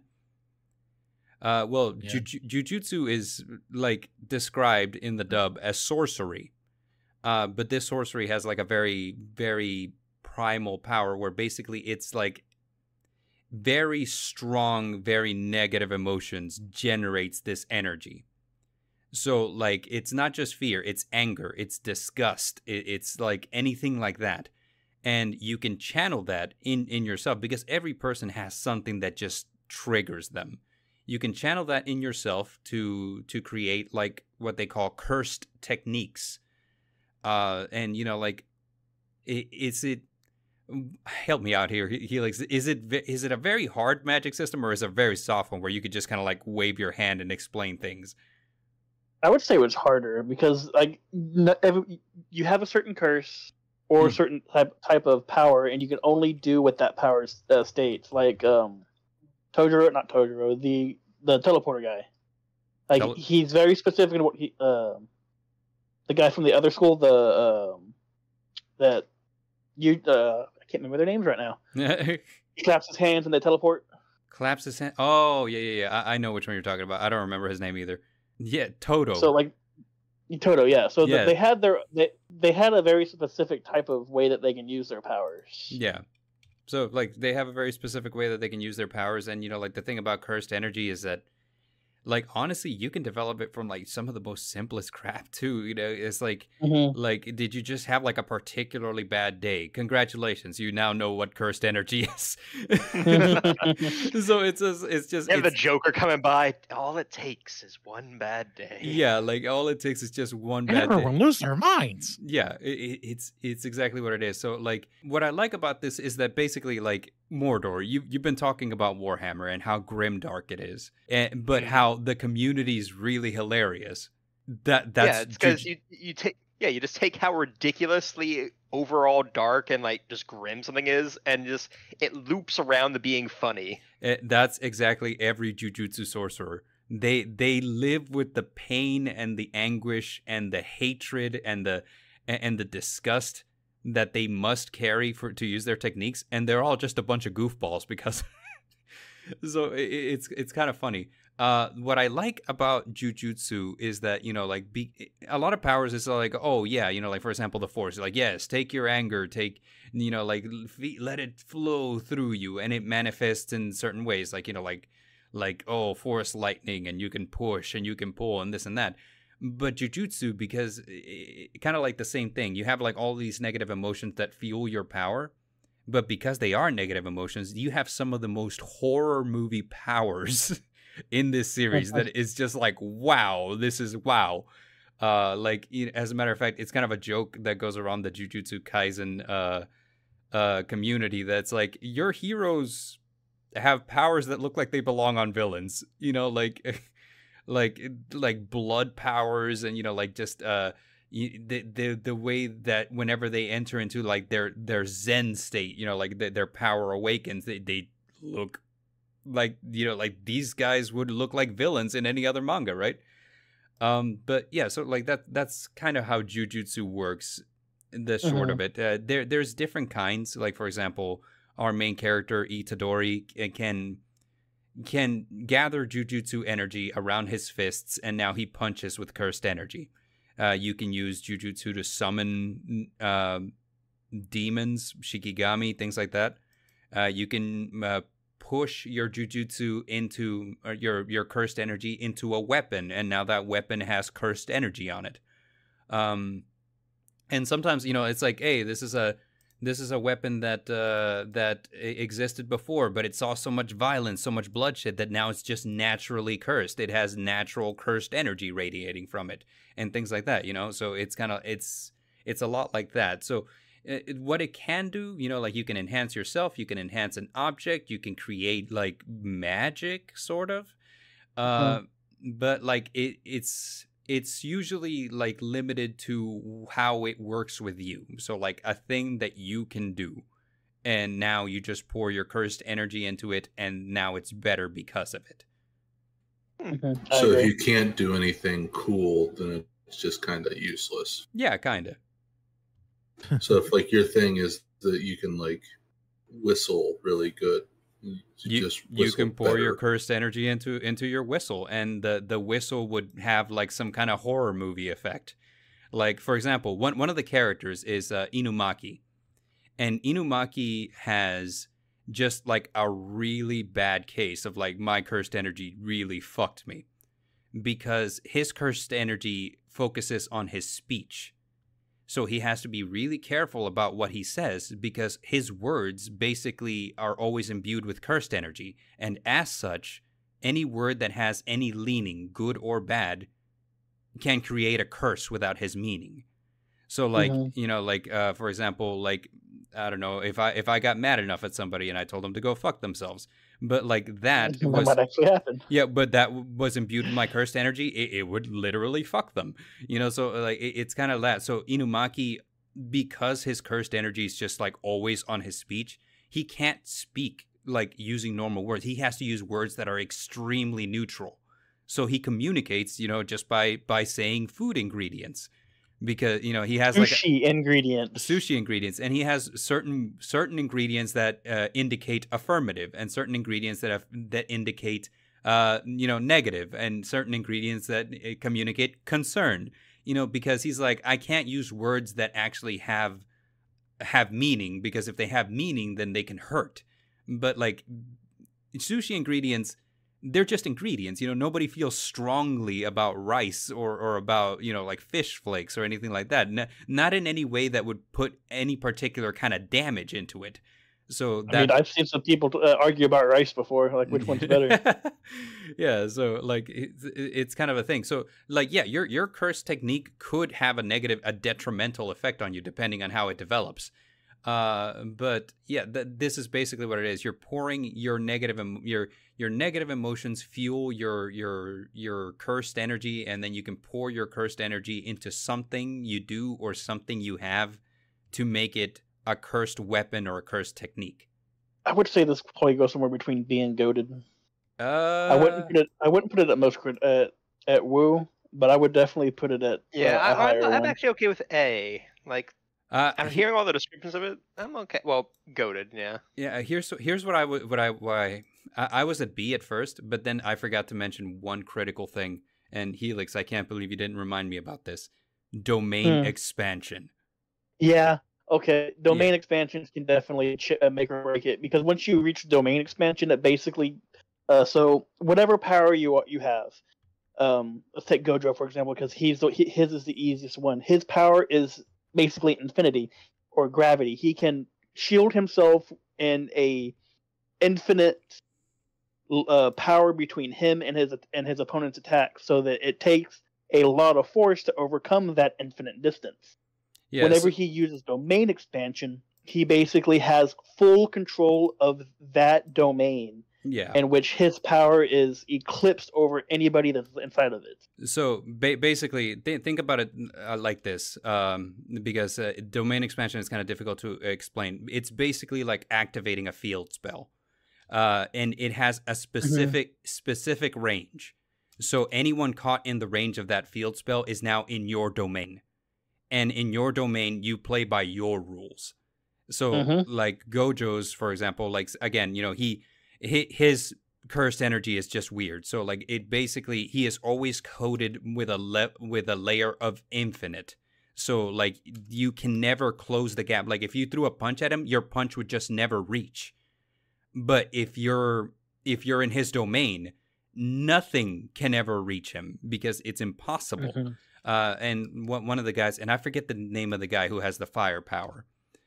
He's one of the demons that travels with Hanabi. Yeah. I remember who you were talking. I know who you're talking about. But I can't remember his name. I want to say that his name is Fogo, but I'm not sure. But anyway, so like in his domain, the moment he activates domain expansion, if you're caught in it, then you're just inside of an active volcano. Like that's his power. And the most body horror one is Mahito, where Mahito is, his power is he can warp your body any way he wants, because as long as he touches it, if he touches it, he can do whatever he wants. He can mold you like clay, basically, while you're still alive. And so the thing is, he has to touch you. However, when he activates domain expansion, anytime you're inside of his domain, if you're inside of his domain, it counts as him touching you no matter what you do. So that's basically like, so the cursed energy itself, kind of like, this is cool. When you include domain expansion, it's like, oh god, you could do some really stupid things as long as somebody's caught within your range. I still feel like I would leave it between B and A because of how domain expansion works. It has to be inside of it for it to be working. If you can break out of it, then you're out. Which is what happened with with Nanami in that one episode where he got caught in Mahito's domain expansion. He's like, okay, well, he's always touching me. I can't escape. I'm done. And then Yuji broke in. And so it's like, okay, so you can break into a domain. It's like if you're standing on the outside of the range and somebody goes into the domain, you can break into that domain. So it's just kind of like one of those things. And the thing is also, a lot of the times your domain expansion is really telegraphed, because that you have to be inside of their range. And so it's like, okay, so as long as I stay out of the range of your domain expansion and just hit you from far away, you can't hit me with it. And if you're trying to close the distance, you have to set it up so I know when you're gonna try to spring it. So it's kind of one of those things. But yeah, I'm gonna leave it a go to with the sauce. I feel like that's fair. I feel like somewhere between B and A would be the correct one. Yeah. So that makes sense to me. You guys like Dragon Balls? Hell yeah! I've been waiting for this. I know you've been waiting for this, which is why I'm about to disappoint you. I guess we're not going to be friends anymore. No, I guess not. This is the power system that is a white girl with a pumpkin spice Starbucks drink. This is the most basic bitch power system in history, dude. I'm sorry. It really is. I'm sorry. Look, Dragon Ball is great. I will never deny that it It's an action manga that just got better and better with age up until you hit Boo, and you know, like then made a great comeback. You know, like it came back with Super. So I mean, it's like, hey, look, it's great. And Akira Toriyama, you know, like very iconic artist, etc., etc. This is a really basic power system, dog. It like what is and it still works. It still works. Yeah. Right, I'm just gonna put this out there though. I still think DBZ just peaked at Cell Saga and should have ended there completely. Agreed. I agree completely. Yeah, trust me. Not even Super. Just end everything at Cell. I agree. You know, like the baton had been passed. Yeah. Gohan was the new protector of the world. But apparently people keep bribing Akira. We need more. We need more. And it's kind of hard to deny money. I mean, you know what I'm saying? Like, it really is. I mean, it's not. I don't want to say it's his fault. It's really not his fault because if I was a creative type, I would sell out so fast. You wouldn't even have to throw a large sum at me. It's like, oh wait. Yeah. Oh, you mean I can make money doing this? I can make money by shelling out, by all means. Oh, well, we're going to piss off some people now. Quick, Goku, use your Red Bull power-up. Like fucking Goku, like a fucking YouTuber. Like, it's like, okay, so I'm going to use my they're attacking me from all sides, and I can't tell where they're coming from. Just like you can't tell where hackers are coming from, which is why I'm sponsored by NordVPN. Yugi, his monster is too strong. I'll have to summon these from Raid Shadow Legends. No. I see Goku having a podcast with Krillin. So Krillin, why'd you let Frieza stab you like that? What was going on in your head? Like you couldn't just dodge? Well, I don't know what was going on through my head, Goku, but I'll tell you what was going on through my heart. His horn. His horn. Oh my God. Well, I mean, I know Bard knows. I mean, I'm gonna give it always a most critical. That's just because it hits me nostalgia. You know what I mean? But like, I mean, you guys are fair game to say whatever you want to say. So the that's power fine. system's basic. I'm gonna agree with you. I mean, it's really not a power system. It's like, hey, you have key, and that's okay. And the more you train, the stronger you get. It just comes down to training and basic power, but then you also have like the key and key blast and different attacks that way. Yeah, so like key does, and honestly, key does like it looks like it does three things. It helps you be more defensive because you know like if you have a key buildup, then things aren't gonna hurt you as much. It helps you be more offensive because if you have strong key, then you can punch a dude harder, and you can throw your key by energy blasts. And here's the thing. We were praising One Piece because hockey does exactly what it needs to, and so does Ki. However, I'm gonna argue that Ki also does what Chakra does, to where it at one it's got a lot of similarities. Yeah, at one point it was very simple and easy to understand, and at some point it just stopped mattering. You know, like your character, if he's one of the fan favorite characters, will always achieve everything he needs to. And by fan favorite characters, I mean exactly Goku and maybe Vegeta, depending on the arc. Yeah, no, Vegeta is the punching bag. Vegeta like tries and fails so Goku can succeed. Yeah. Yes. So, you know, like that's kind of like the problem that I have with it. It's like, yes, does it do exactly what it needs to? Absolutely, it does exactly what it needs to. But at one point, does it matter? Not really. Nobody can really do much with it except for Goku. Exactly, he's the only one, and so like that's kind of like the. And you know, like it's fine. It's fine from a storytelling. You know, like if that's your hero, and you know, you can't deny that Goku gets his ass kicked a good amount of time. It's not like he's always winning, but he does always bounce back. Is kind of the thing. And you know, like when he bounces back, he usually like surpasses his limits like never before, right? Here's the thing. Like with Goku's not one of the style on the enemy protagonists until he just gets a new power up. Everything before that is, he will lose, he'll get ass. It's the rest of the universe around him that bends to allow him to come back and win. True. Goku will win. Goku will win. He will lose. But when he loses, the universe will bend to ensure he survives the loss to come back. And it does, and it also does help that, hey, you know, death is completely meaningless in Dragon Ball. Oh yeah. Oh, so Goku's dead. Dragon Balls. Yeah. And he comes back stronger because hey, he recovered from death. Yay. Yeah, that's the Saiyan's ability. They get stronger after every battle. So. Yeah. Yeah. Like I said, Cell should have just like gone from planet to planet, self-detonating. He would have been DBZ super tier in like a couple planets. Yeah. So like, this is how I feel. I feel like it's basic. Yeah, I understand. Dragon Ball Z is not a power show. It is it is kind of similar to Avatar, where it's a martial arts show that just has like a little bit of a power element to it, and the actual power in the end doesn't really matter in DBZ. Like it matters way more in Avatar than it does in DBZ. Yeah, yeah. So, what do you guys think? I mean, I'm gonna put it as like. It's really basic. I mean, it's all right. I'm gonna put it as actually Hot Dog War because it actually doesn't matter. Moist critical. I'm moist critical, and I'm gonna say I mean it's all right. All right, Wailo. Wailo said moist critical. You know what I want to say. So I feel like this kind of. So let me see. There was 2 moist criticals. There was 2 moist criticals, and there was 2. One hot I mean dog it's all right, and 1 hot dog. 2 all right. But B sounds fair.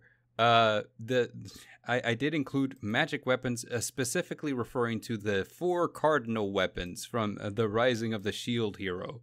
I mean, I know of the show because like that's the internet was obsessed with Rathalia for a while, and that's really all I got. Yes, it's not a power system though. I was wondering where she was coming from. Like I remember seeing her. I'm like, who's this anime girl? Like. These particular magic weapons do have a power. So like the power system regarding these is that only 4 people can have them. And let's see, additionally, there exists additional weapons that are subservient to them. So like, like certain vassal weapons are naturally affiliated with one of the cardinal weapons, which is one of the main 4. And, they basically... they're always like related to each other, but the power of these weapons is that with experience from the wielder, they will develop new forms. So like we see a bunch of different shield types from our titular shield hero, because as he fights and he learns and he gains experience, the shield will reward him with like, okay, so this form does this, or this form can project a spectral shield to a different location, so that way you don't have to be standing there in order to protect. Or this one, it doesn't just create a shield, it creates a body of, or like like a sphere of shields that will encase something, so that way you can prevent it from escaping, etc., etc., etc. So like the more you fight, the more experienced you are, the more you understand, the more each weapon kind of like gives you different things that you can do with it. So I understand that like a weapon itself, but it's kind of like a chosen one system too, because it's like there's a ritual, and the ritual brings you to the world, and then the weapon affixes itself to you.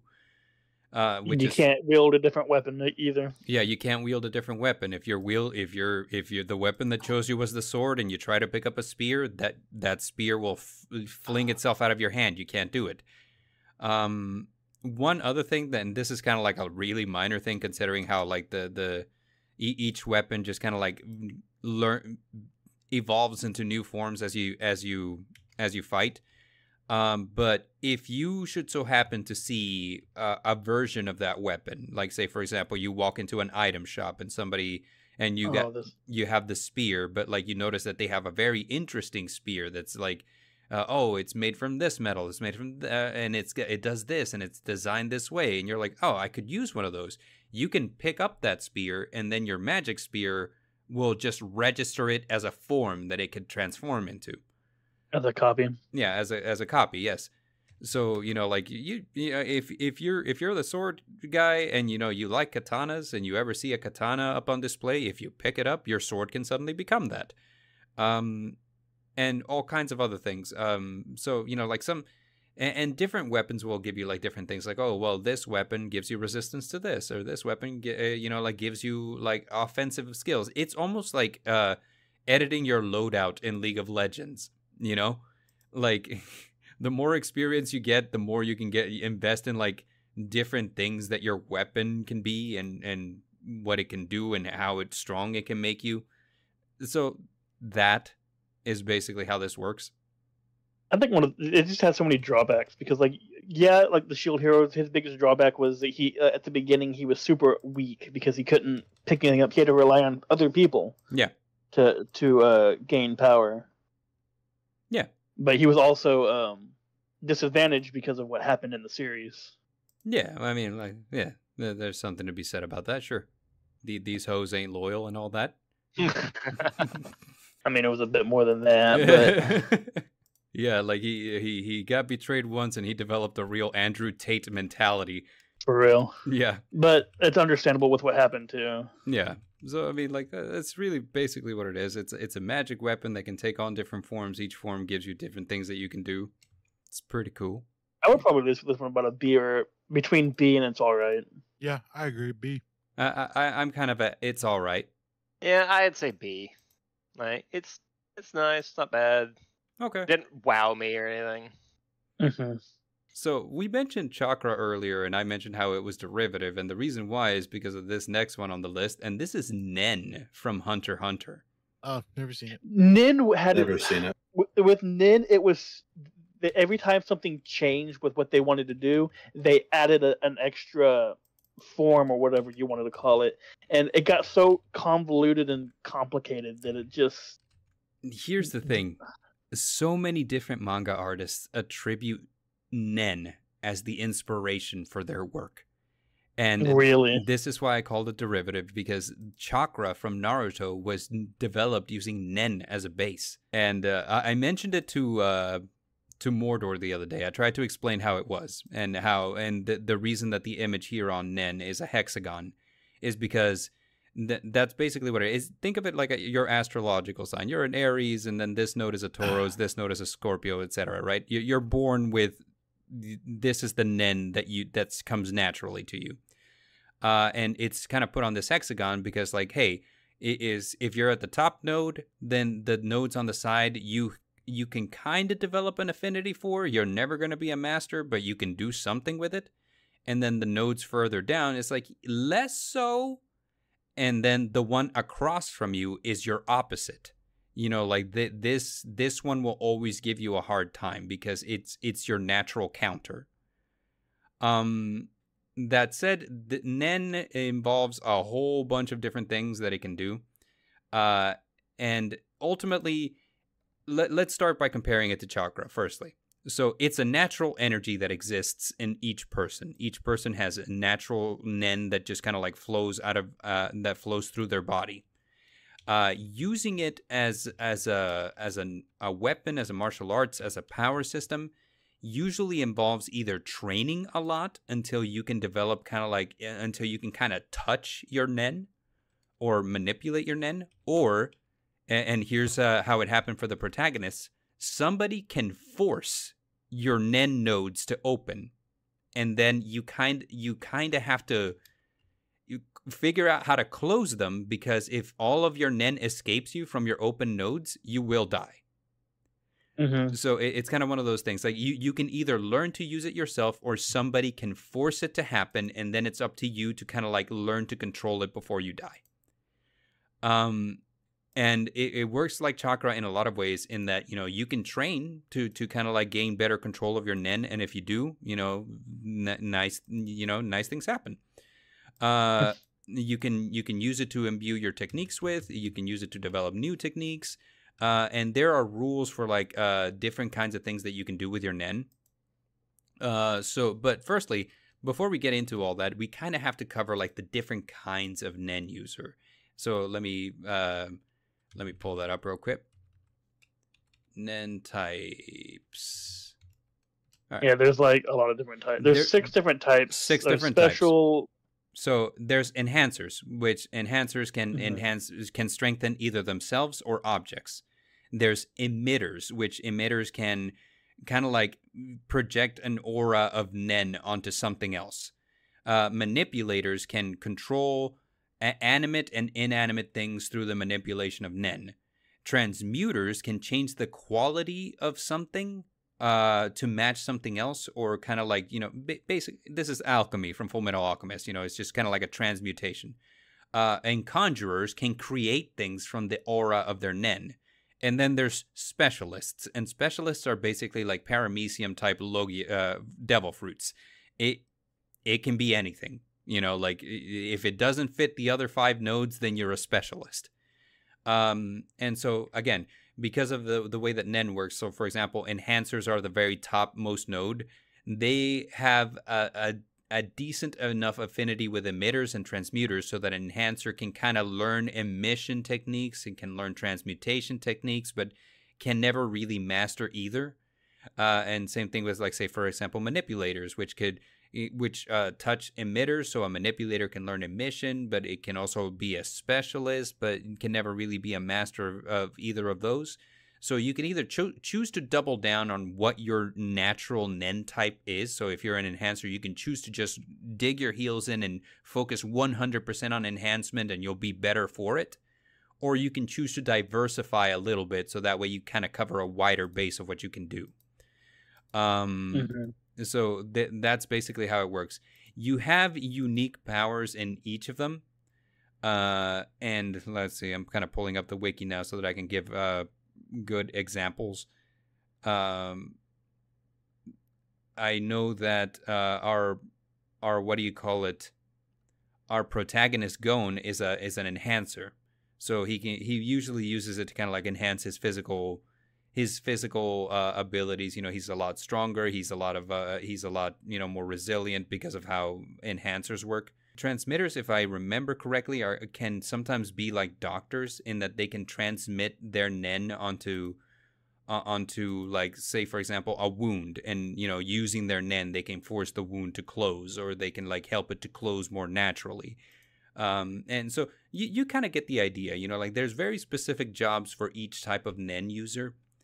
And it's got hard limits on what it can do. The way that nen works in relation to different types can sometimes be really complicated, though.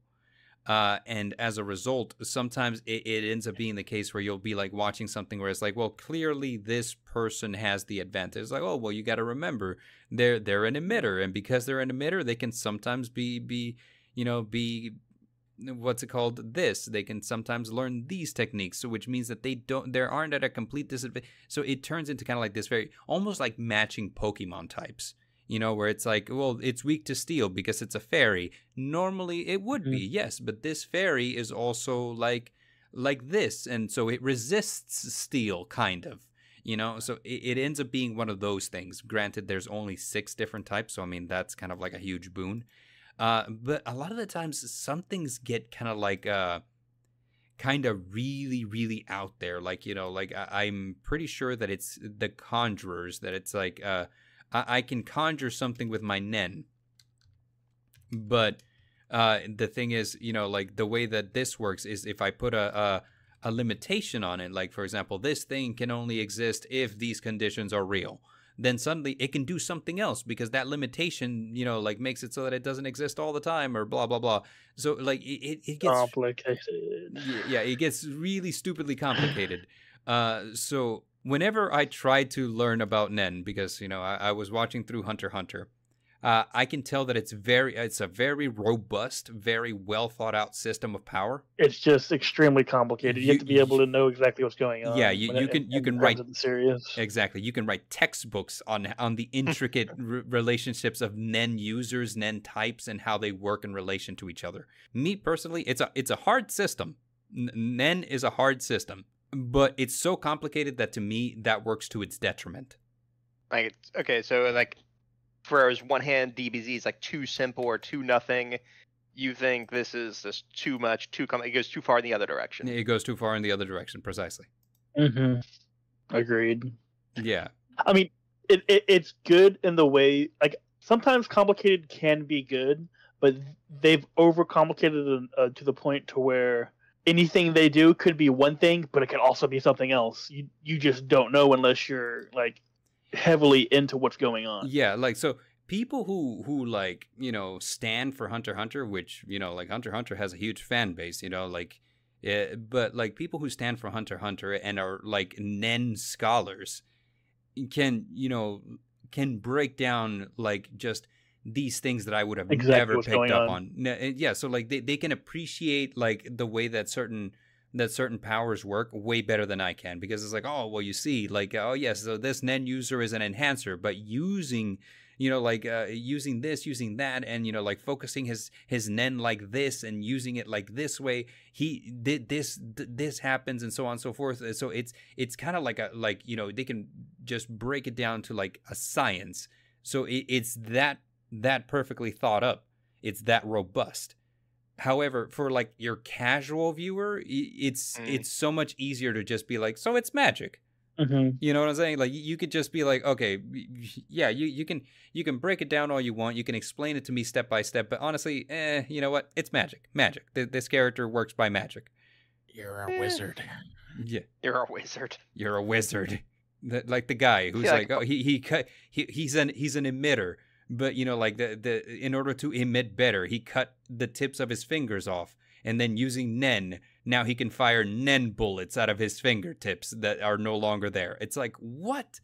You know, so his fingers are gunned because he cut the tips of them off, and now he can fire Nen directly out of his body. What? You know, like it gets weird.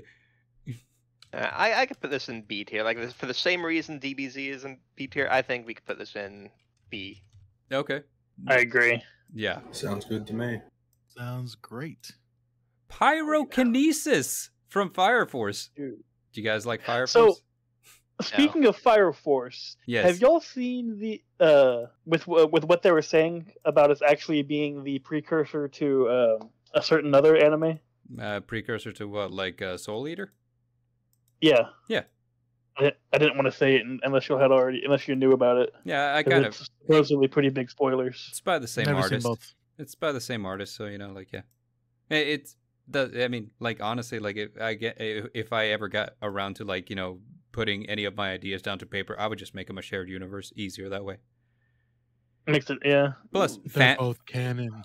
fan service too. You know, like, oh, you know, like eagle-eyed fans will discover that, in fact, you know, like, my character was using this type of Nen, which therefore projected itself down his line, his lineage. So, like, this character using that same type of Nen means something. I don't fucking know, man. Nen is complicated.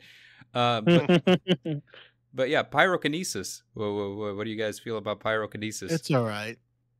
It's an interesting take on like a different way to have like firebending powers. Basically, it's not necessarily bending, but it's still interesting in that way. I feel like there's a lot of science involved. Literally every power in Fire Force is fire based. Like literally every single one. Like if a character has fire powers, they're fire based. You know, like if a character exists in Fire Force and he has powers, it's fire based. But what you do with those powers, it can sometimes get a little wacky to the point where I'm like, is this even really fire anymore? You know, because like you would think that, like, you know, like if all of the characters' power is fire, it would end up being like DBZ, where it's like every character's power is ki. So, you know, like it just kind of manifests into fights of us throwing ki at each other. You know what I'm saying? Yeah. But in Fire Force, it's weird. And I've seen 2 seasons of Fire Force, and all I can say is like some powers are weird. You know, like the guy who uses guns is like, yeah, these are guns, but you see, by using pyrokinesis, I can make like the bullet explode on impact. Just they're fire guns. Yeah, so it's like fire guns. Like then you have like the girl Tamaki, who's like, oh yeah, you know, her it's just kind of like, oh, I turn into a fire cat by coating my body in fire. I have like the agility of a cat. I don't fucking know how that works. And you know, like our main character Shinra, who's like, yeah, you know, I project fire out of the soles of my feet, which allows me to fly, and then I fight using fire kicks. You know, like where I can swing a kick at an opponent, and if he dodges, I can fire fire out of the sole of my foot, so that way, you know, he basically gets caught up in a fire blast. So like there's all kinds of different things. What's her name? The girl, the strong girl who's exactly my type. Shoot, I forget her name. But anyway, point of the matter is, like, I can create these little fire wisps, and they're alive. And, you know, like, I can put them into my weapon, and because they're made of fire, they fuel the weapon, so the weapon can float and do things individually of me, because I put these living fire wisps in it. So it's like, yeah, every power is fire-based, but, like, what this fire can do is literally so much besides just I burn things. But anyway, so, like, what do you guys think about, like, the pyrokinesis? It's fire, but you can use it literally any way that you can explain. It's all right. It's all right. It's all right. Quirks. All right. Okay. Now we're back to where I'm familiar with more. You're a quirky guy. We're X-Men now. We X-Men now, boys. X-Men. Oh, okay. Professor X. I like it because at the end of the day, it is just X-Men powers. It's like, hey, you're born with a random ability. I was thinking more like superheroes. I mean, like, and I mean like DC Marvel. That's what X-Men are. X-Men are. What do you think X-Men are? Well, I thought you were just singling out just X-Men. You know what I mean? Just X-Men. I didn't know you were like. Well, nah, when you think about it, my statement. I'm sorry. when you think about it, it's a perfect analog because quirks are genetic, exactly like the X gene in X-Men. Oh yeah. You're right. Yeah. Although I do like the fact that part of the story is that they started off real basic, like, hey, you have one weird minor thing, but over generations of like, okay, it's showing up more, people are like intermarrying and having kids, and the quirks are getting more and more complex, and now it's like, okay, the weight of these powerful quirks are like now starting to break, like society can't stand people having these levels of power now, so that's a little bit interesting. Crisis. Yeah, like the more quirks show up in the gene pool, the more problematic it becomes. And like it's kind of like one of the things that's covered in My Hero Academia is that initially, like you said, they didn't do much, but now it's like quirks are so strong that like some bodies just aren't equipped to handle them. Like your quirk could literally be killing you because it's so much. And we suspect that, like, if this continues, eventually we'll reach what they call quirk apocalypse, where, like, just society as we know it collapses because quirks are just insane. Yeah. I mean, you already have reality warpers. Yeah, so, like, once we reach reality warper status, I'm like, yeah, we're checked out. Not a hard system at all, I don't feel. It's pretty basic. And it's basic. It does exactly what the show needs it to do. And one thing I actually do like is because of that, the next generation of quirks are always becoming more and more complicated and stronger than the previous. It's a problem with anime. It has all the time. Why are these young kids or whatever outshining like, these adults who've been using their powers forever and like these professionals in their field? Why are they like the special ones that have to, step up? Well, it's because their next generation of quirks are just in general that better. Yeah, you have people like, the guy gets strong by eating sugar. No one cares about him. This kid talks to animals. No one cares about him. True. Oh, that guy with the explosions? Yeah, he's relevant. Yeah. Explosion. Yeah, like everybody loves a good explosion. Yeah, everyone does love a good explosion. Yeah. The more me and Bard were actually talking. Explosion. Yeah, me and Bard were talking about this the other day, and like the one thing I do have a big complaint about, and this is true of basically every anime. I look at it differently for My Hero because it's the same problem like actual American comics have, where it's like, Bakugo, your power is your sweat glands produce nitroglycerin. Nitroglycerin, and you make explosions. Cool, great. You have explosion powers.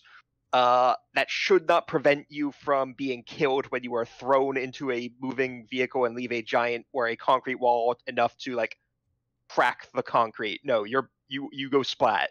Your power is not durability. Your power is explosion. Yeah, like so it kind of comes down to like. So you were upset that it didn't kill him. No, well, that's kind of the thing. It's not that I'm upset. It's a general like issue I have with these kind of like superpower shows where it's like, hey, okay, the guy who has like duct tape elbows or whatever. Yeah, okay, yeah, your power is you make duct tape. That is your power. Your power is not enhanced durability. But basically every anime has like some base level of enhanced durability where, are you a named character? All right, you can survive getting like slammed into a concrete wall with no issue. Yeah. Oh, okay. Yeah. Like, right. And it kind of makes... I was trying to understand, that's all. Yeah, and it kind of makes anyone who does have a supposed, like, oh, like, okay, like the guy who turns on the rock, his power is like, yeah, I am durable. I can survive all that shit. Well, that's great for you, man. So far, everyone's survived what you've survived. And in a world where everyone's special. You're not as special as you thought you were. Yeah.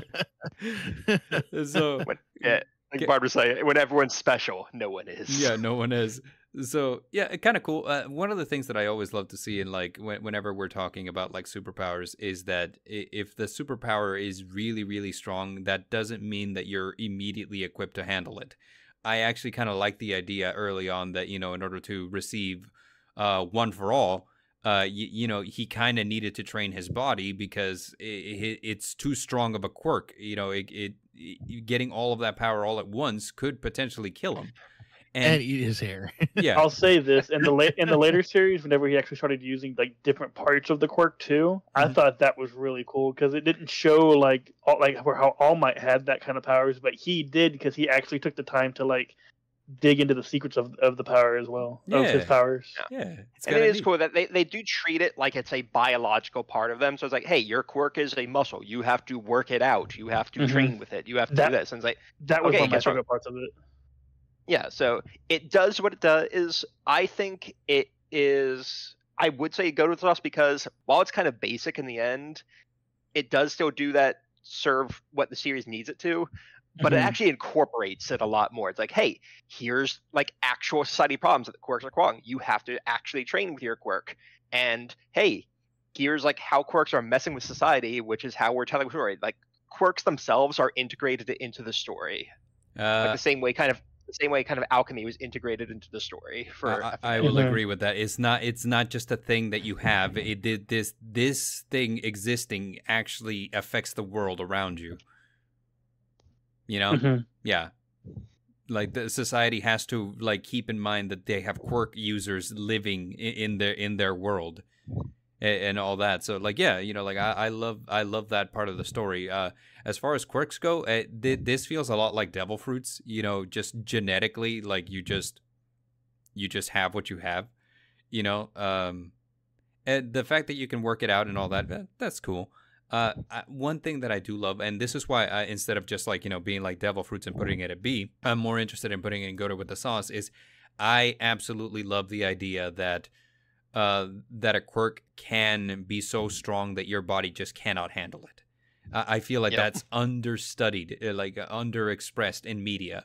Like in media, usually if you develop a power, that's it. You have the power. One thing that comes to mind is Invincible. I was watching Invincible, and the first time he discovered that he had super strength, that's it. I just have super strength now. There's no studying into like, okay, well now how hard is too hard for me to close a door?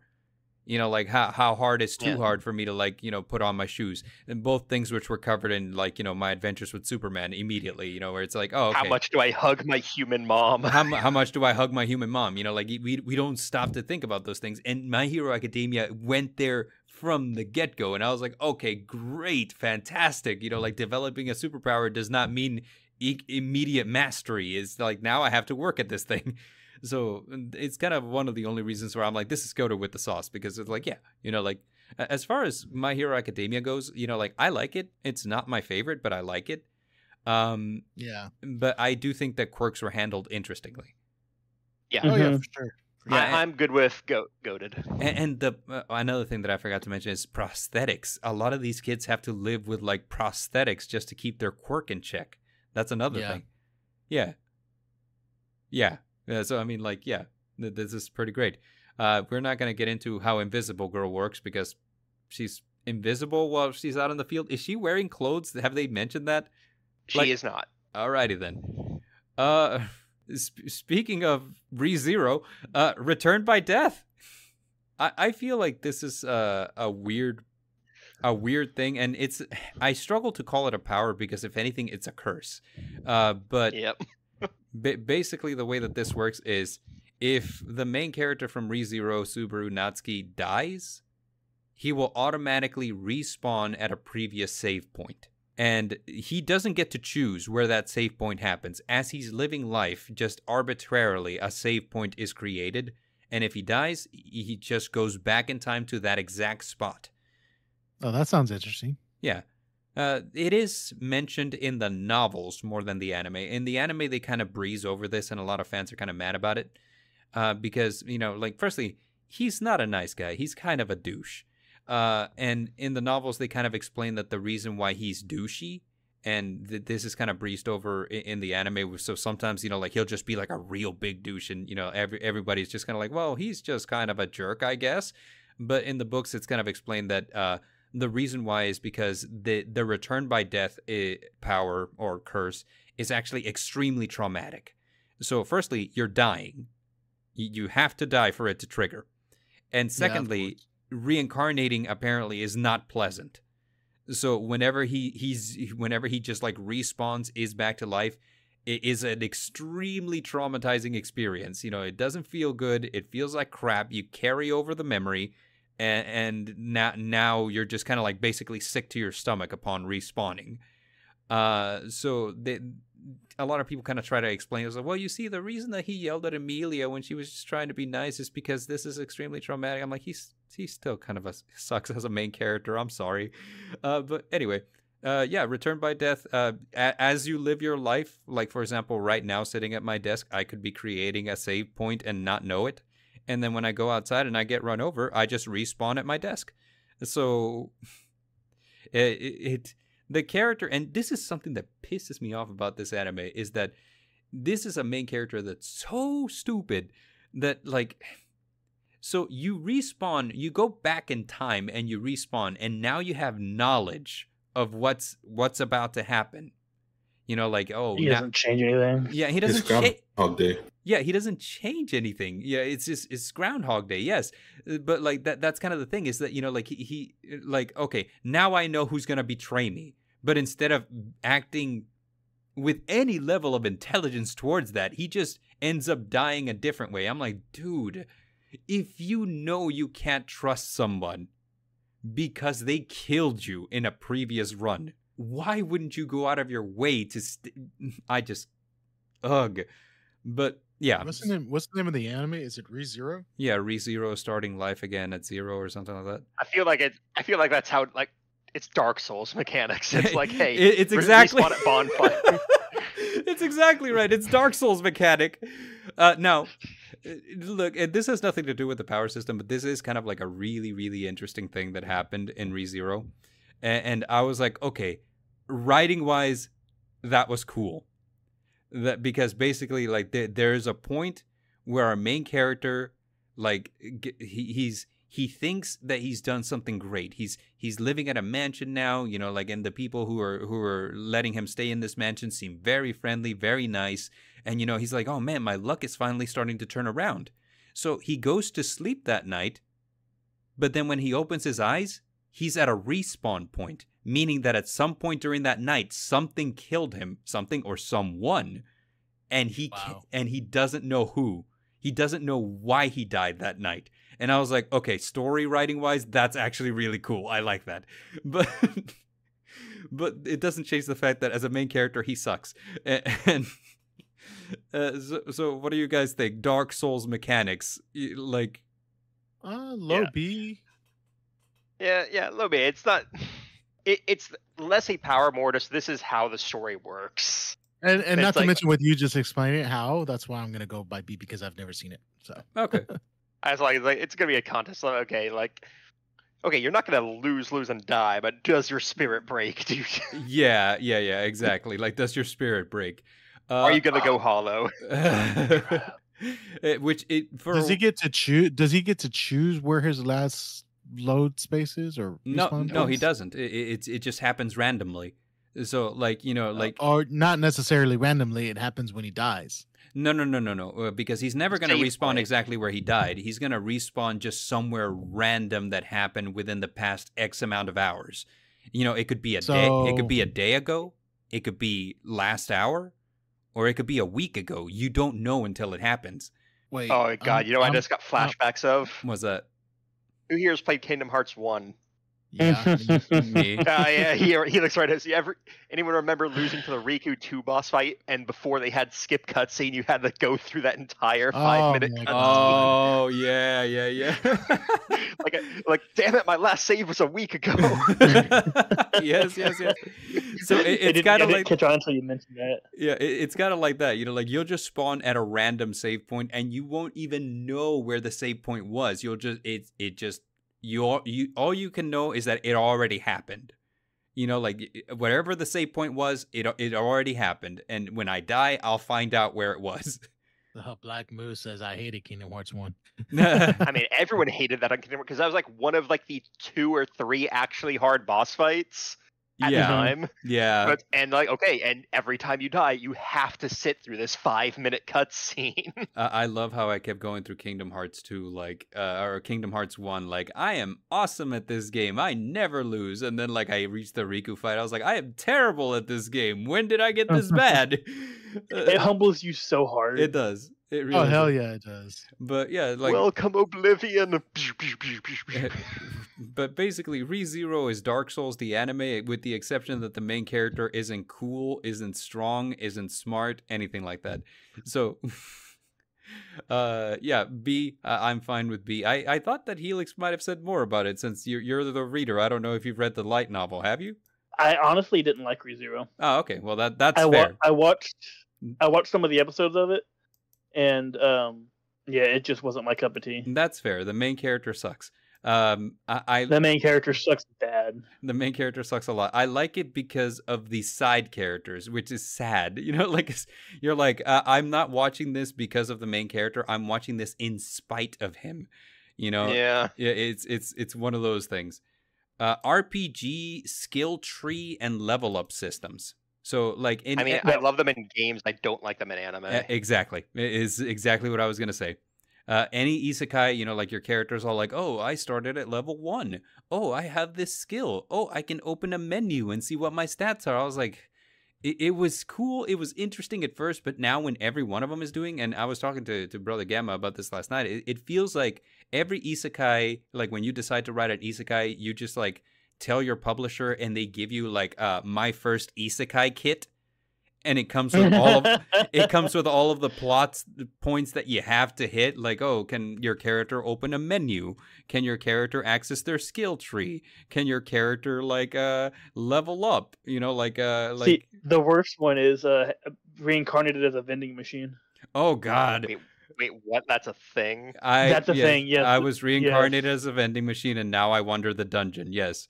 Yes, that one. It is one that I started watching. And again, look, Moredoor, I'm a silly guy. I like One Piece, but I have a limit on how silly something can be before I'm like, even I'm turned off, you know?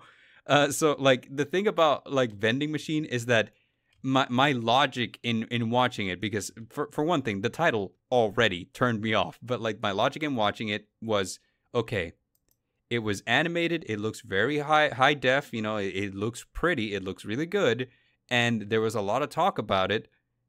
With a premise this ridiculous, the story has to be amazing. Otherwise, this would have never gotten made.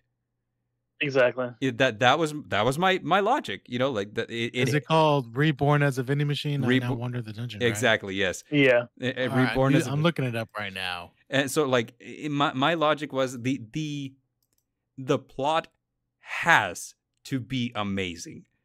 Something this ridiculous would not exist otherwise. It's not possible. And I'm 5 episodes in, and I'm like, nope. This is a my first isekai kit production.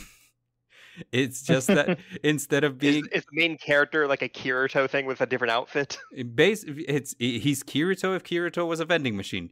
But like the thing is, like, so he doesn't have any combat powers at all. As a matter of fact, like as you would suspect a vending machine to be, he is 100% stationary. The reason why this anime happens in the first place is because in this world, in this fantasy world, there's no such thing as a vending machine. So whenever an adventurer happens upon him, like, it's like, well, what is this thing? And, like, one thing leads to another, begins to understand what a vending machine is. And because vending machines in Japan are fancy and they talk, like, he can talk. But he basically, like Inumaki from Jujutsu Kaisen, has to use different phrases to indicate different things. So when he says, hello there, that means yes. When he says, too bad, that means no. And when he says, come again, it indicates something else. So like basically he's communicating by using the most basic means.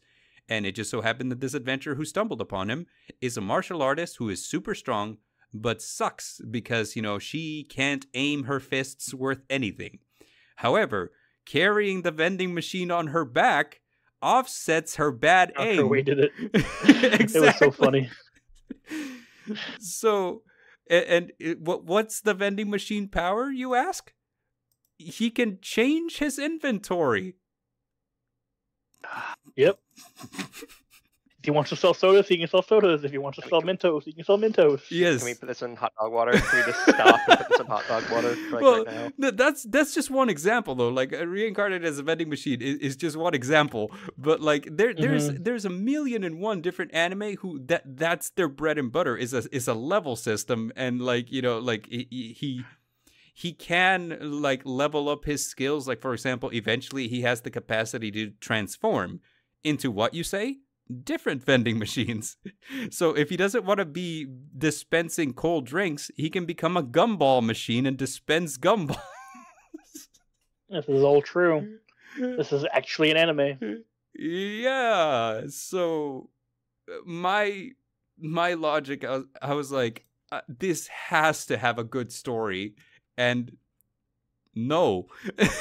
So guys, I literally watched like a 2-minute clip of it. Oh god. and it's wow. Yeah. Like, oh my god. It's out there, man. It's out there. It is hella out there. But like, so basically skill tree systems in like, video games, really good. Like, hey, what path do you want to take? Do you want to learn these skills earlier? Do you want to learn them later? Like, as you level up, if you choose your skill path, like you choose a class or whatever, and then, that'll determine like what you learn and when. But a lot of anime have just been using them kind of as a crutch, I feel.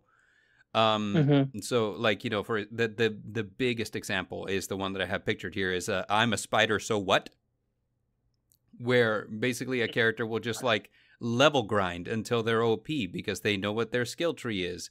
So, like they can just kind of like I don't know. They can min-max.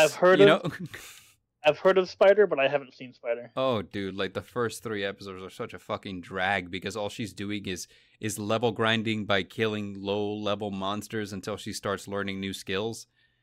Really? Yeah, it's oh man, it's just like, huh. That's the other reason I hate all of these anime. Like, I hate all of them is because almost 90% of the time it goes hand in hand with OP main protagonist. That's True. the isekai we have your Kirito who just stands there taking shit because his base regen stat is higher than their DPS. Honestly, the isekais are like this. Yes. I hate all of them. It's an isekai symptom, absolutely. And that said, not all isekai are bad. Like there are some that are legitimately good. It just so happened that those were made in the 90s. But anyway, what's it called? What I was gonna say regarding that is that Kirito's base healing factor being like faster than what most people can inflict damage on him was played for hilarious laughs in SAO Abridged. I love SAO Abridged. SAO Abridged was excellent, dude. Like, but like that. Be careful, the first few rows are splash zone. It's like, It was excellent. But so that being said, I think that these particular power systems are hot dog water because they're a crutch. Somebody says, "Oh, I'll just copy a RPG leveling mechanic, and that's how my character powers up." And I feel like that is just so blah. And the fact that it's so commonplace is just, I'm done with it. You know, like the moment I see that they have a leveling system in an anime, I'm checked out. I'm like, no more. There are some that are okay. I can't think of any right now. None comes to mind. None comes to mind. Like, I guess I'm also like, there's a couple of books that I read that are based on gaming systems, right? And I do like the way that those are, but those are also more Chinese, wuxia, right, or Korean. I guess because it also depends on what region your anime is coming from too, right? Because like their writing styles do differ and they do change a lot. These are just books. Like there's one I think I've talked to you about. One of them was complete martial arts attributes. Yeah, like it's about a main character that he can whenever he sees people training in specific ways, they drop attribute bubbles and he can pick up those attribute bubbles to learn that skill. The more bubbles he pick up, the more he becomes proficient in that skill. Yeah, and it includes cultivation, talent, martial arts. Yeah. And he can steal anything in that kind of way. Could be interesting. I mean, that sounds kind of like what One for All does. But so, you know, could be interesting if written properly, I guess. But like the problem that I have is whenever it's just like you can tell that this is a template. You know, like this was a template that we all used to write our first isekai. You know, it's just like I'm done. And you know, not all isekai work off of this, which is why I'm like, hey, not all isekai are bad. Like for example, like Fushigi Yugi is an isekai that does not use a leveling system. Granted, it was written in the 90s. But you know, like it's good. And Inuyasha is another one. You know, like Inuyasha kind of like skirts the edge of isekai because like, hey, she can go home whenever she wants. But you see what I'm saying? I liked Inuyasha. Inuyasha was pretty good. Inuyasha was pretty good. Yeah. Up until Rumika Takahashi refused to conclude. Yeah. Like, she has a problem with just like ending a manga, dude. It's like, okay, you're dragging it out. Does he have the Shikan jewel or doesn't he? Come on. So right. The Rocker's the villain for like so fucking long. Blark brings up a good one. Put all your stats. The anime where it was the defense one. With Bofuri. They built a guild. Yeah, Bofuri. They had the defense, the attack, the speed. They each had went with a specific stats. Right. That was kind of interesting. It was, and the thing about that anime is that, again, you know, like you don't watch this one to find out if they make it through their harrowing ordeals. A lot of the times you watch it because the characters are cute and you just vibe with them. You know, it's like that's what I got from Bofuri, because immediately, like in the first episode, she dumps all of her skills into defense, and now she's just invulnerable.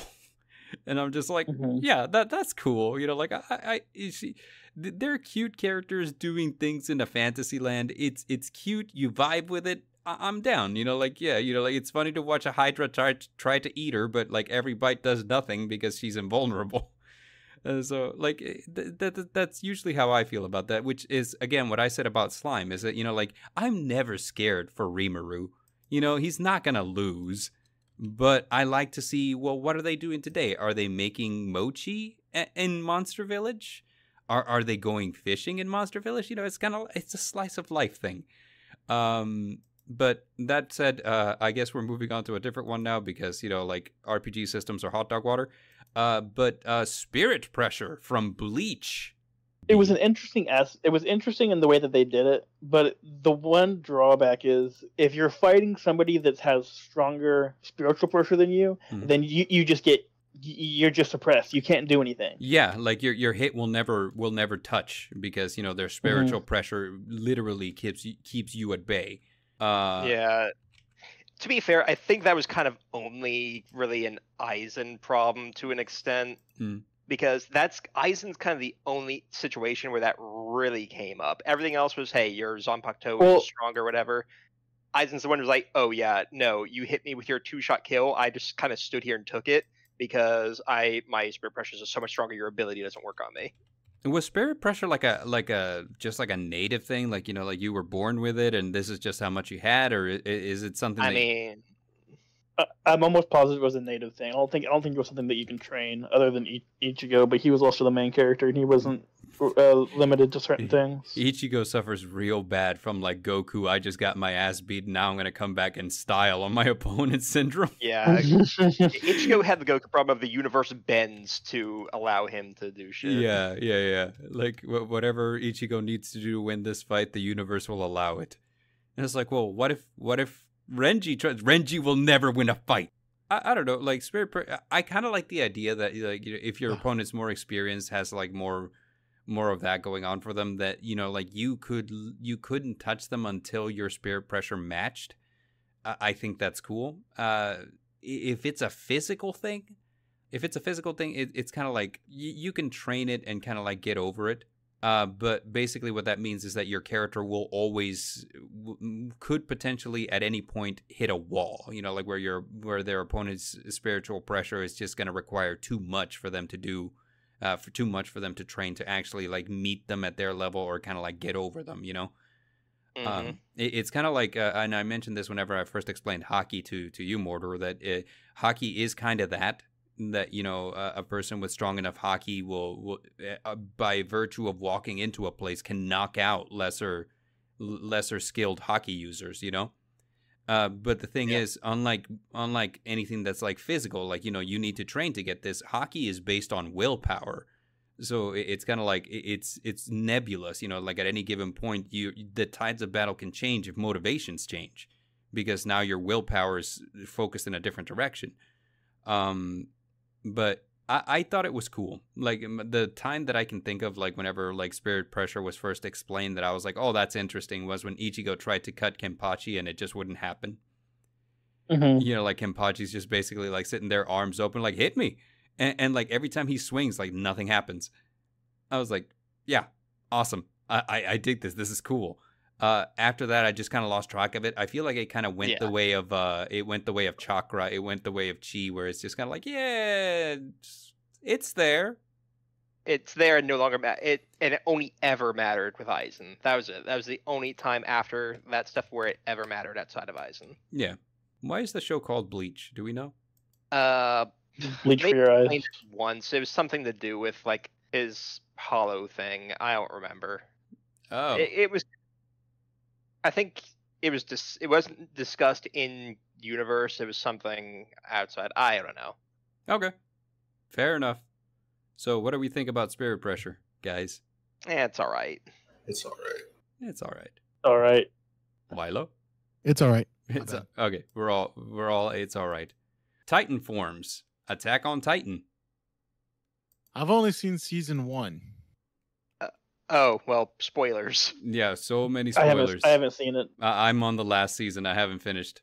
And to be fair, I've only seen like season 1 of the abridged. Wow. Okay. In that case, yeah, this is going to be really weird for you. I mean, I've seen it. I know it. Yeah. But, It's basically like a parasite that attached itself to the ancestor of all of the Eldian people. And as a result, like her descendants gained like different Titan forms. And the Titan form will always be passed on to an Eldian person. However, they have to consume the spinal fluid of the person who last held that Titan. Otherwise, it's basically kind of like, it's the difference between like a Titan that's in control of themselves and a Titan who's just a Titan. It is like,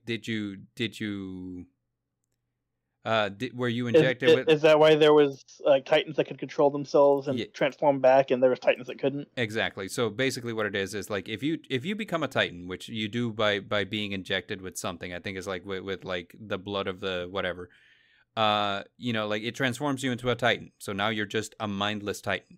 However, if in that Titan form you should so happen to consume the spinal fluid of one of the people carrying one of the named Titans, which I think there's 7, you become that Titan. So that's the reason why Aaron's able to control. Because he ate the person who had the attack Titan. Yeah. Oh. So like, yeah. So like whoever. So technically, all those Titans were people once. Yes. Oh. Mm-hmm. And it's funny because I get with like my brother-in-law. He's like, dude, you need to watch Attack on Titan. You need to watch Attack on Titan. I'm like, it's really good. No, it's really I good. tried watching it, I just didn't like it. Yeah, and it's I think it's because it spoiled me so much. It's like because so many social media is really hard because it's like people post so much shit, and so I see what gets posted, and I'm like, oh, that's what happens, and then I get like, am I gonna waste all my time to watch it? You know what I mean? So it's just like it's a difficult show to recommend to people because it can get really intense. However, if you can stomach it, like you will be on the edge of your seat for entire seasons. Oh, gore anime doesn't really bother me. It's not that. I'm not worried about that. It's not that. It's it's not because that is a thing. Like there's a lot of violence in it. That's fair. But like it's not just that. It's you're constantly on the edge of danger. There's conspiracies. Like there's like racism. You have to really pay attention, is what you're saying. No, I mean like it's kind of like, okay. The thing about like Attack on Titan is that like there are things that are important, there are things that are not important, but like the writer is one of those that likes to connect all the dots. So like the story is very intricately woven. So like the ultimately why it's hard to recommend is because your main character is a hero until he isn't. Mm-hmm. Eventually he's not the good guy, and it's kind of hard to kind of like justify like the turn he takes. Does he go? You can go ahead and ruin it for me. Does he go full on? Oh yeah, villain. He goes full on apocalypse bringer villain. All right, nice. For full, like, you care about full spoiler? I like I said, I don't know if I'll ever watch it, so you might as well.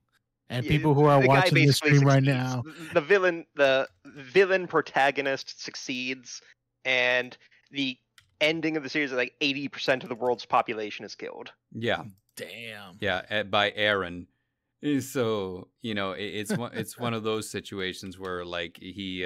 But I'm guessing, does he have his reasons, or the fact is, was it like a? I mean, I kind of hear that Aaron. The reason was because he had like a Sasuke moment. He did. I mean? Yes, it's exactly what happened. He had a Sasuke moment, and then he went full bad. Damn. Yeah. Yeah. And it also did, like, it tried to do the what was that other anime where like the protagonist is like a terrorist to the government, but Lelouch of the Rebellion. Yes. Okay. One yeah. Piece. Well, also right, but yes, but yeah, not the same. But it's one of the situations where it's like, okay, I have done this, and now I must die and be the martyr. He's like, okay, I'm going to be Mega Hitler, and when the people who everyone hates stand up and help take me down, they will be kind of like, okay, they're forgiven, and this power is gone, and all the hatred is on me because I did this. Yeah, it's. He also killed 80% of the world's population. So you can understand why this is difficult to kind of like recommend to someone, because it's like, look, has the series ended already? Yes. So they're not going to make any more? No. And honestly, how do you follow that up? It's just like, well, there's still 20% left, Bard. Yeah, that's true, I guess. But like that's kind of what Attack on Titan is. And Titan forms, by and large, it's just like you become a giant. The main Titans, like the ones descended from Ymir, are a lot stronger. They have like specific things that they can do. Like Aaron's Attack Titan does exactly what the name says. The Cart Titan is quadrupedal and carries things on its back. The Jaw Titan can bite through anything, et cetera, et cetera. Like each one of them has their thing that they can do. But for the most part, they're just a big fleshy thing, a big fleshy mech, and if it takes enough damage, it falls apart. So power-wise, what do you guys think about this? I'm gonna say it's mid. It's mid. It's pretty mid. Like I never really watched Titan, so I'll just reserve judgment. Yeah, I'm also gonna say B, because they're all kind of the same power in the end. They're all like, hey, I'm big and giant and strong. Yeah, it is also that kind of My Hero thing where like the power system is also heavily. It's the core of the series. That's the point of the series, is the Titan stuff. Yeah. But it's just not as. None of the abilities are just really unique. It's all just you're big. Yeah, you're a big thing, and the little people, are scared of you. Yeah. It's nice and easy. So yeah, really mid. They look cool, so they got that going for them, which is nice. Except for the cart one, that one looks kind of stupid, but that's me. But let's see, this is an interesting one. Zanpakuto, the swords from Bleach. I actually really like this one. Same. The differences in the way that the powers manifest are really cool. So, wait, are the swords, because this is not something that I ever understood, they're unique to you because of the way your soul is or something? They're a part of your soul. Yeah, it's like whatever power is in your soul or something, that is, kind of what it is. Mm-hmm. Like it's tied to like who you are and whatever. It's like your power manifested into a sword with abilities. Okay. I guess that's why Ichigo's what's it called, Zanpakuto or Sengetsu, but also his hollow form were always in his mind because he comes from two different types of lineages. Ichigo's a weird case. Oh, okay. So have you seen 1,000-Year Blood War? I have not.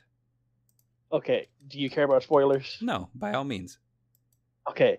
So Zangetsu, the original Zanpakuto that Ichigo had, is actually, who was it? Like his grandfather? No. I want to say on his mother's side, and Okay. He was actually a living person that manifested through his Quincy blood, and basically they pushed aside his original powers and manifested itself so that Zangetsu can try to guide Ichigo into being more for them, the Quincy's.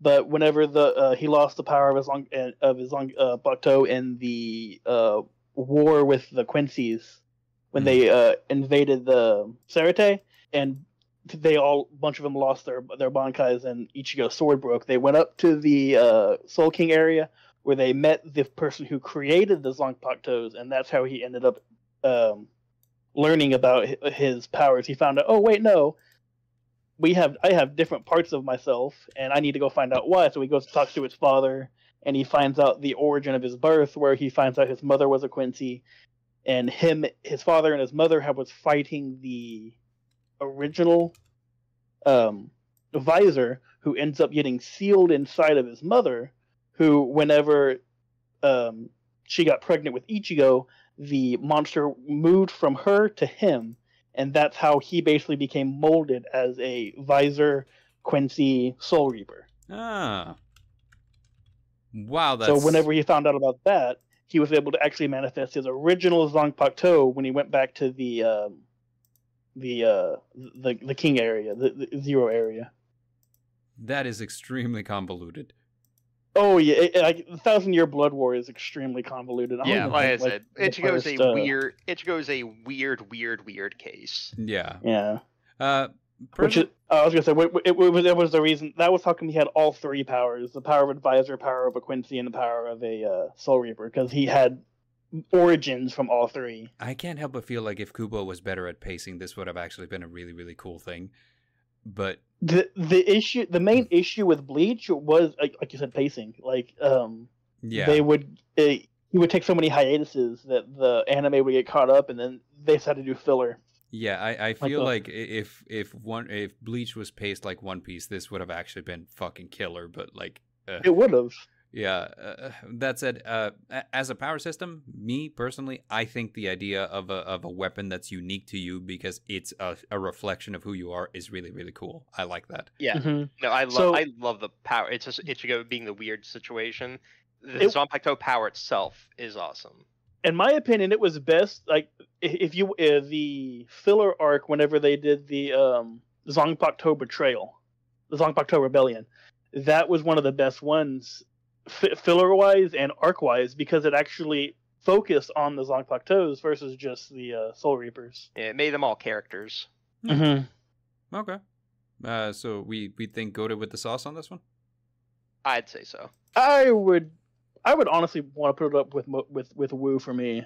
Zanpakuto for me, it was one of the things that did the most. Okay. Like actually, it was an early one for me that was very versatile. It was a hard system because you only did what those swords did. They had the Bankais, the Shikais, and then the normal systems, or the normal swords, and only specific Soul Reapers could use their Bankais. Like they were so powerful in the way that they could turn the tides of a fight. Like even whenever they were fighting the what were they? The guys from Waco Mundo, the Arankars. Well, the Arankars. Like, and in fact, even the Arankars, their system was even pretty interesting too. So, like, Moist Critical Woo, do we have any disagreements? Nope. Nope. That's fine with me. Okay. All right, cool. Now we got a fun one here. The Heart of the Cards. Dog water. It's literally just cheating. Yep. My cards have no weak. Yeah, monsters. Yeah, so like this is basically like the Duel Links skill Destiny draw, where like if you're falling behind in the duel, you can just add a card to your hand. So how do you guys feel about the Heart of the Cards? Does it? Absolutely not. Dumb. It is. How about from a narrative perspective? Does it at least make also dumb? Cheating. Just believe in the heart of the cards, Yugi. You can't go wrong. Okay, so I guess and he just happens to pull the one card that he needs in all of his deck. It's something that I'm like, okay, well, this is Yu-Gi-Oh's power system was always kind of like really fucking weird. So it was always it was always a different card that was never introduced before either. Right. Well, I mean, for a long time, yes. I think that if it was something that's like, okay, well, we've been introduced to it and like, introduced to like his deck, we know what his deck does, we know how it functions, and then afterwards we introduce the concept of the Heart of the Cards.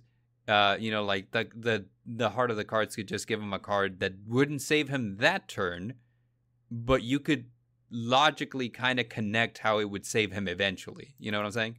Mm-hmm. So like if it wasn't always like, oh, you drew the Raigeki, now you can get rid of his whole field, or oh, you drew the Harpies Feather Duster, now you can clear all his back row, but if it was like something like, I don't understand why this one, but you kind of went through the motions and you trusted the Heart of the Cards, and eventually it became integral in you winning. You know what I'm saying? I'd be like, okay, yes, perfect. But yes, the way that it's used, it's usually like, okay, we're losing and we don't have a logical way to win, so Heart of the Cards and we win. Yep. Yeah, so like I can 100% understand. I mean, like it's a meme for a reason, But next up we have the Power of Friendship. Fairy Tale. Yeah, like Fairy Tale. Exactly. I like how immediately you're like, Fairy Tale. I'm like, yeah, exactly, Fairy Tale. Fairy Tale number one. I love how in Fairy Tale, I love Fairy Tale. Everyone's always getting their asses beat until somebody reminds us, like, hey, we're from Fairy Tale. I was like, that's right. And Fairy Tale's number one.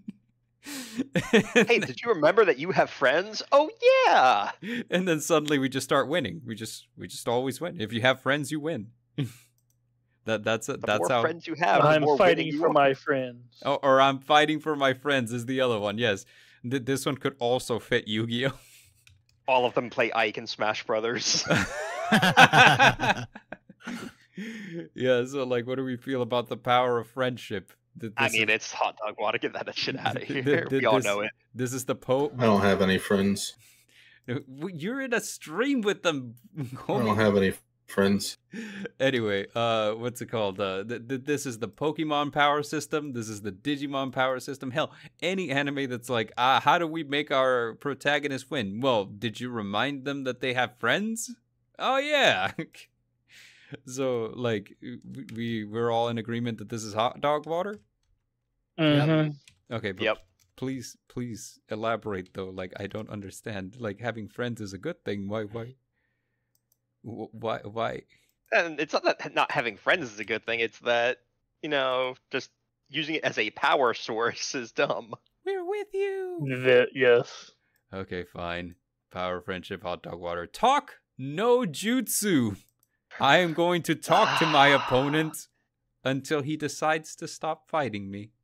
In terms of power, it's obviously unbeatable, but it's also really dumb. God, like, it ruined the Pain arc. That is where Naruto finally jumped the shark. It was already not great. That was the shark jump moment. But yeah, so like this is kind of a weird one because it's like, we're fighting a guy and then, you go up to the guy and like, have you considered not?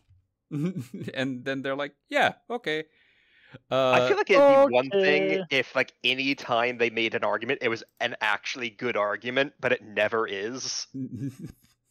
Like, to use the example from the Pain arc, it's like, okay, yes, this story is about, hey, it's about, cycles of hatred and revenge. You hurt me, well, because you hurt me, I'm going to hurt you and people around you. Mm-hmm. But I have hurt you and people around you. Now you're going to hurt me or someone else. And then it goes back and forth and it never ends. Yeah. Oh, well, I am going to do the whole, world to end all war plan, and then that'll stop it temporarily.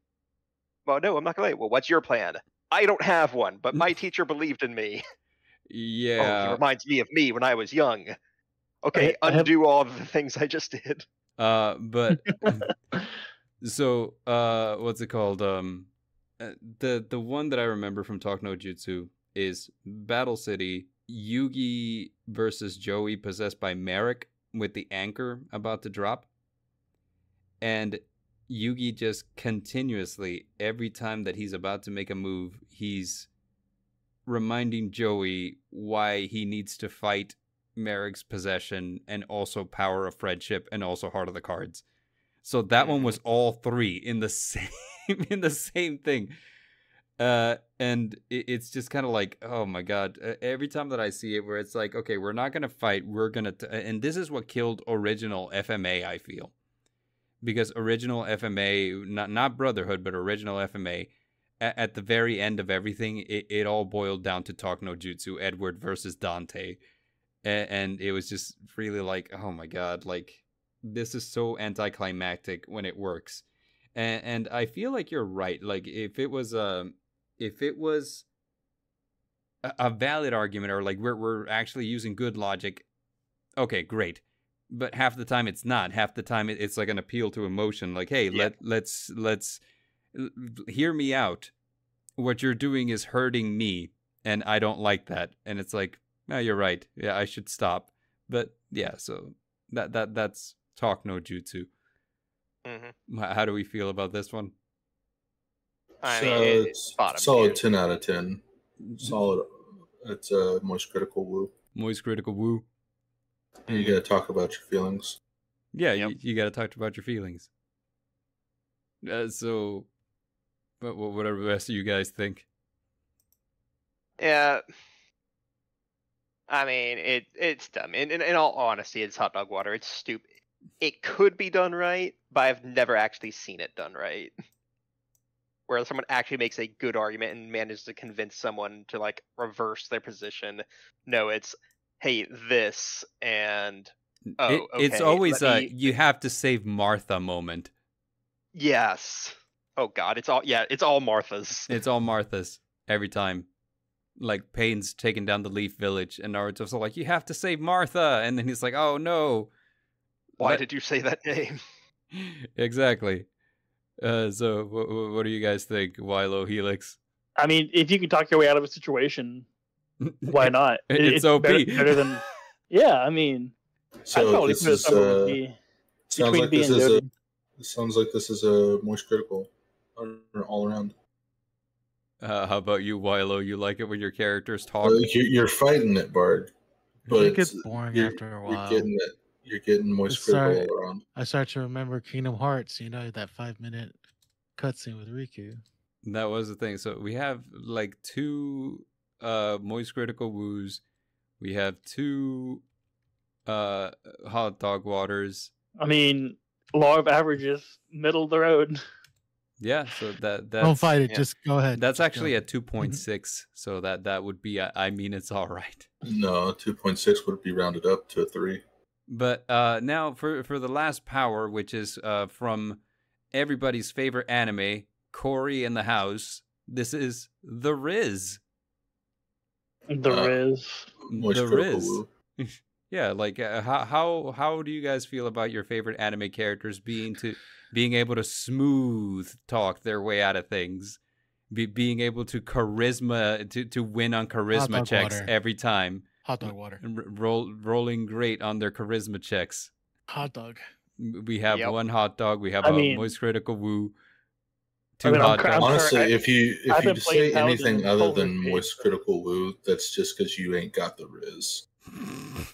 I mean, one of my favorite things to do is to talk my way out of it in Baldur's Gate, so I have no issue with it being woo.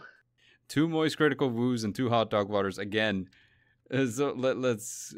There's 3 woos. Come on. Where's the 3rd woo? Shut up, is where. I'm gonna be B, the force, the average.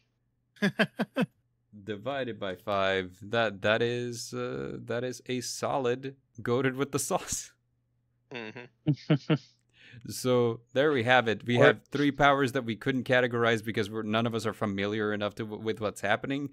But yeah, our moist critical rankings are the Alchemy and the Zanpakuto. We have Engoted with the Sauce Bending, Jujutsu, Quirks, and the Riz. In tier B, we have Devil Fruits, Haki, Chi, Magic Weapons, Nen, Returned by Death, Titan Forms, and Talk no Jutsu. And then, it's alright, we have Chakra, Great Sage, Pyrokinesis, Spirit Pressure. And lastly, in Hot Dog Water, we have Breathing Styles, RPG Skill Trees, The Heart of the Cards, and The Power of Friendship. It's funny to me how we rank the Riz so high, but the Power of Friendship, get that shit out of here. Who needs friends? Yeah, right. Or Talk no Jutsu. Yeah, we put Talk no Jutsu in tier B, but Power of Friendship, fuck that shit. I'd rather watch my character try to make logical leaps as opposed to just relying on their friends. Oh, that's great. You guys satisfied with this one? How do you feel? I'm good with it. I'm good. Satisfied. Yeah. Yeah. So that's a long stream of us just basically arguing about power systems, and we reached a conclusion, and everybody's satisfied, with the exception of the people who are expected to see Chainsaw Man, the legendary hero is dead, and stands being represented. We are not familiar enough with those, so I guess that's just how the cookie crumbles. Yep. But yeah, good talk, guys. Good talk. I maybe next time we can rank things a little simpler, hamburgers from different hamburger joints. Wendy's. I mean, why not? Yeah, easy peasy. So until next time, this has been the Battle Phase. I have been the Midnight Bard, joined by everybody's favorite co-host, Derringer. It's me. Yeah, and we also had Moredoor, Helix, and Wailo. Yo. Yep. Hope y'all had fun. Yeah, hope y'all have fun. And until next time, adios. Bye. The power of friendship.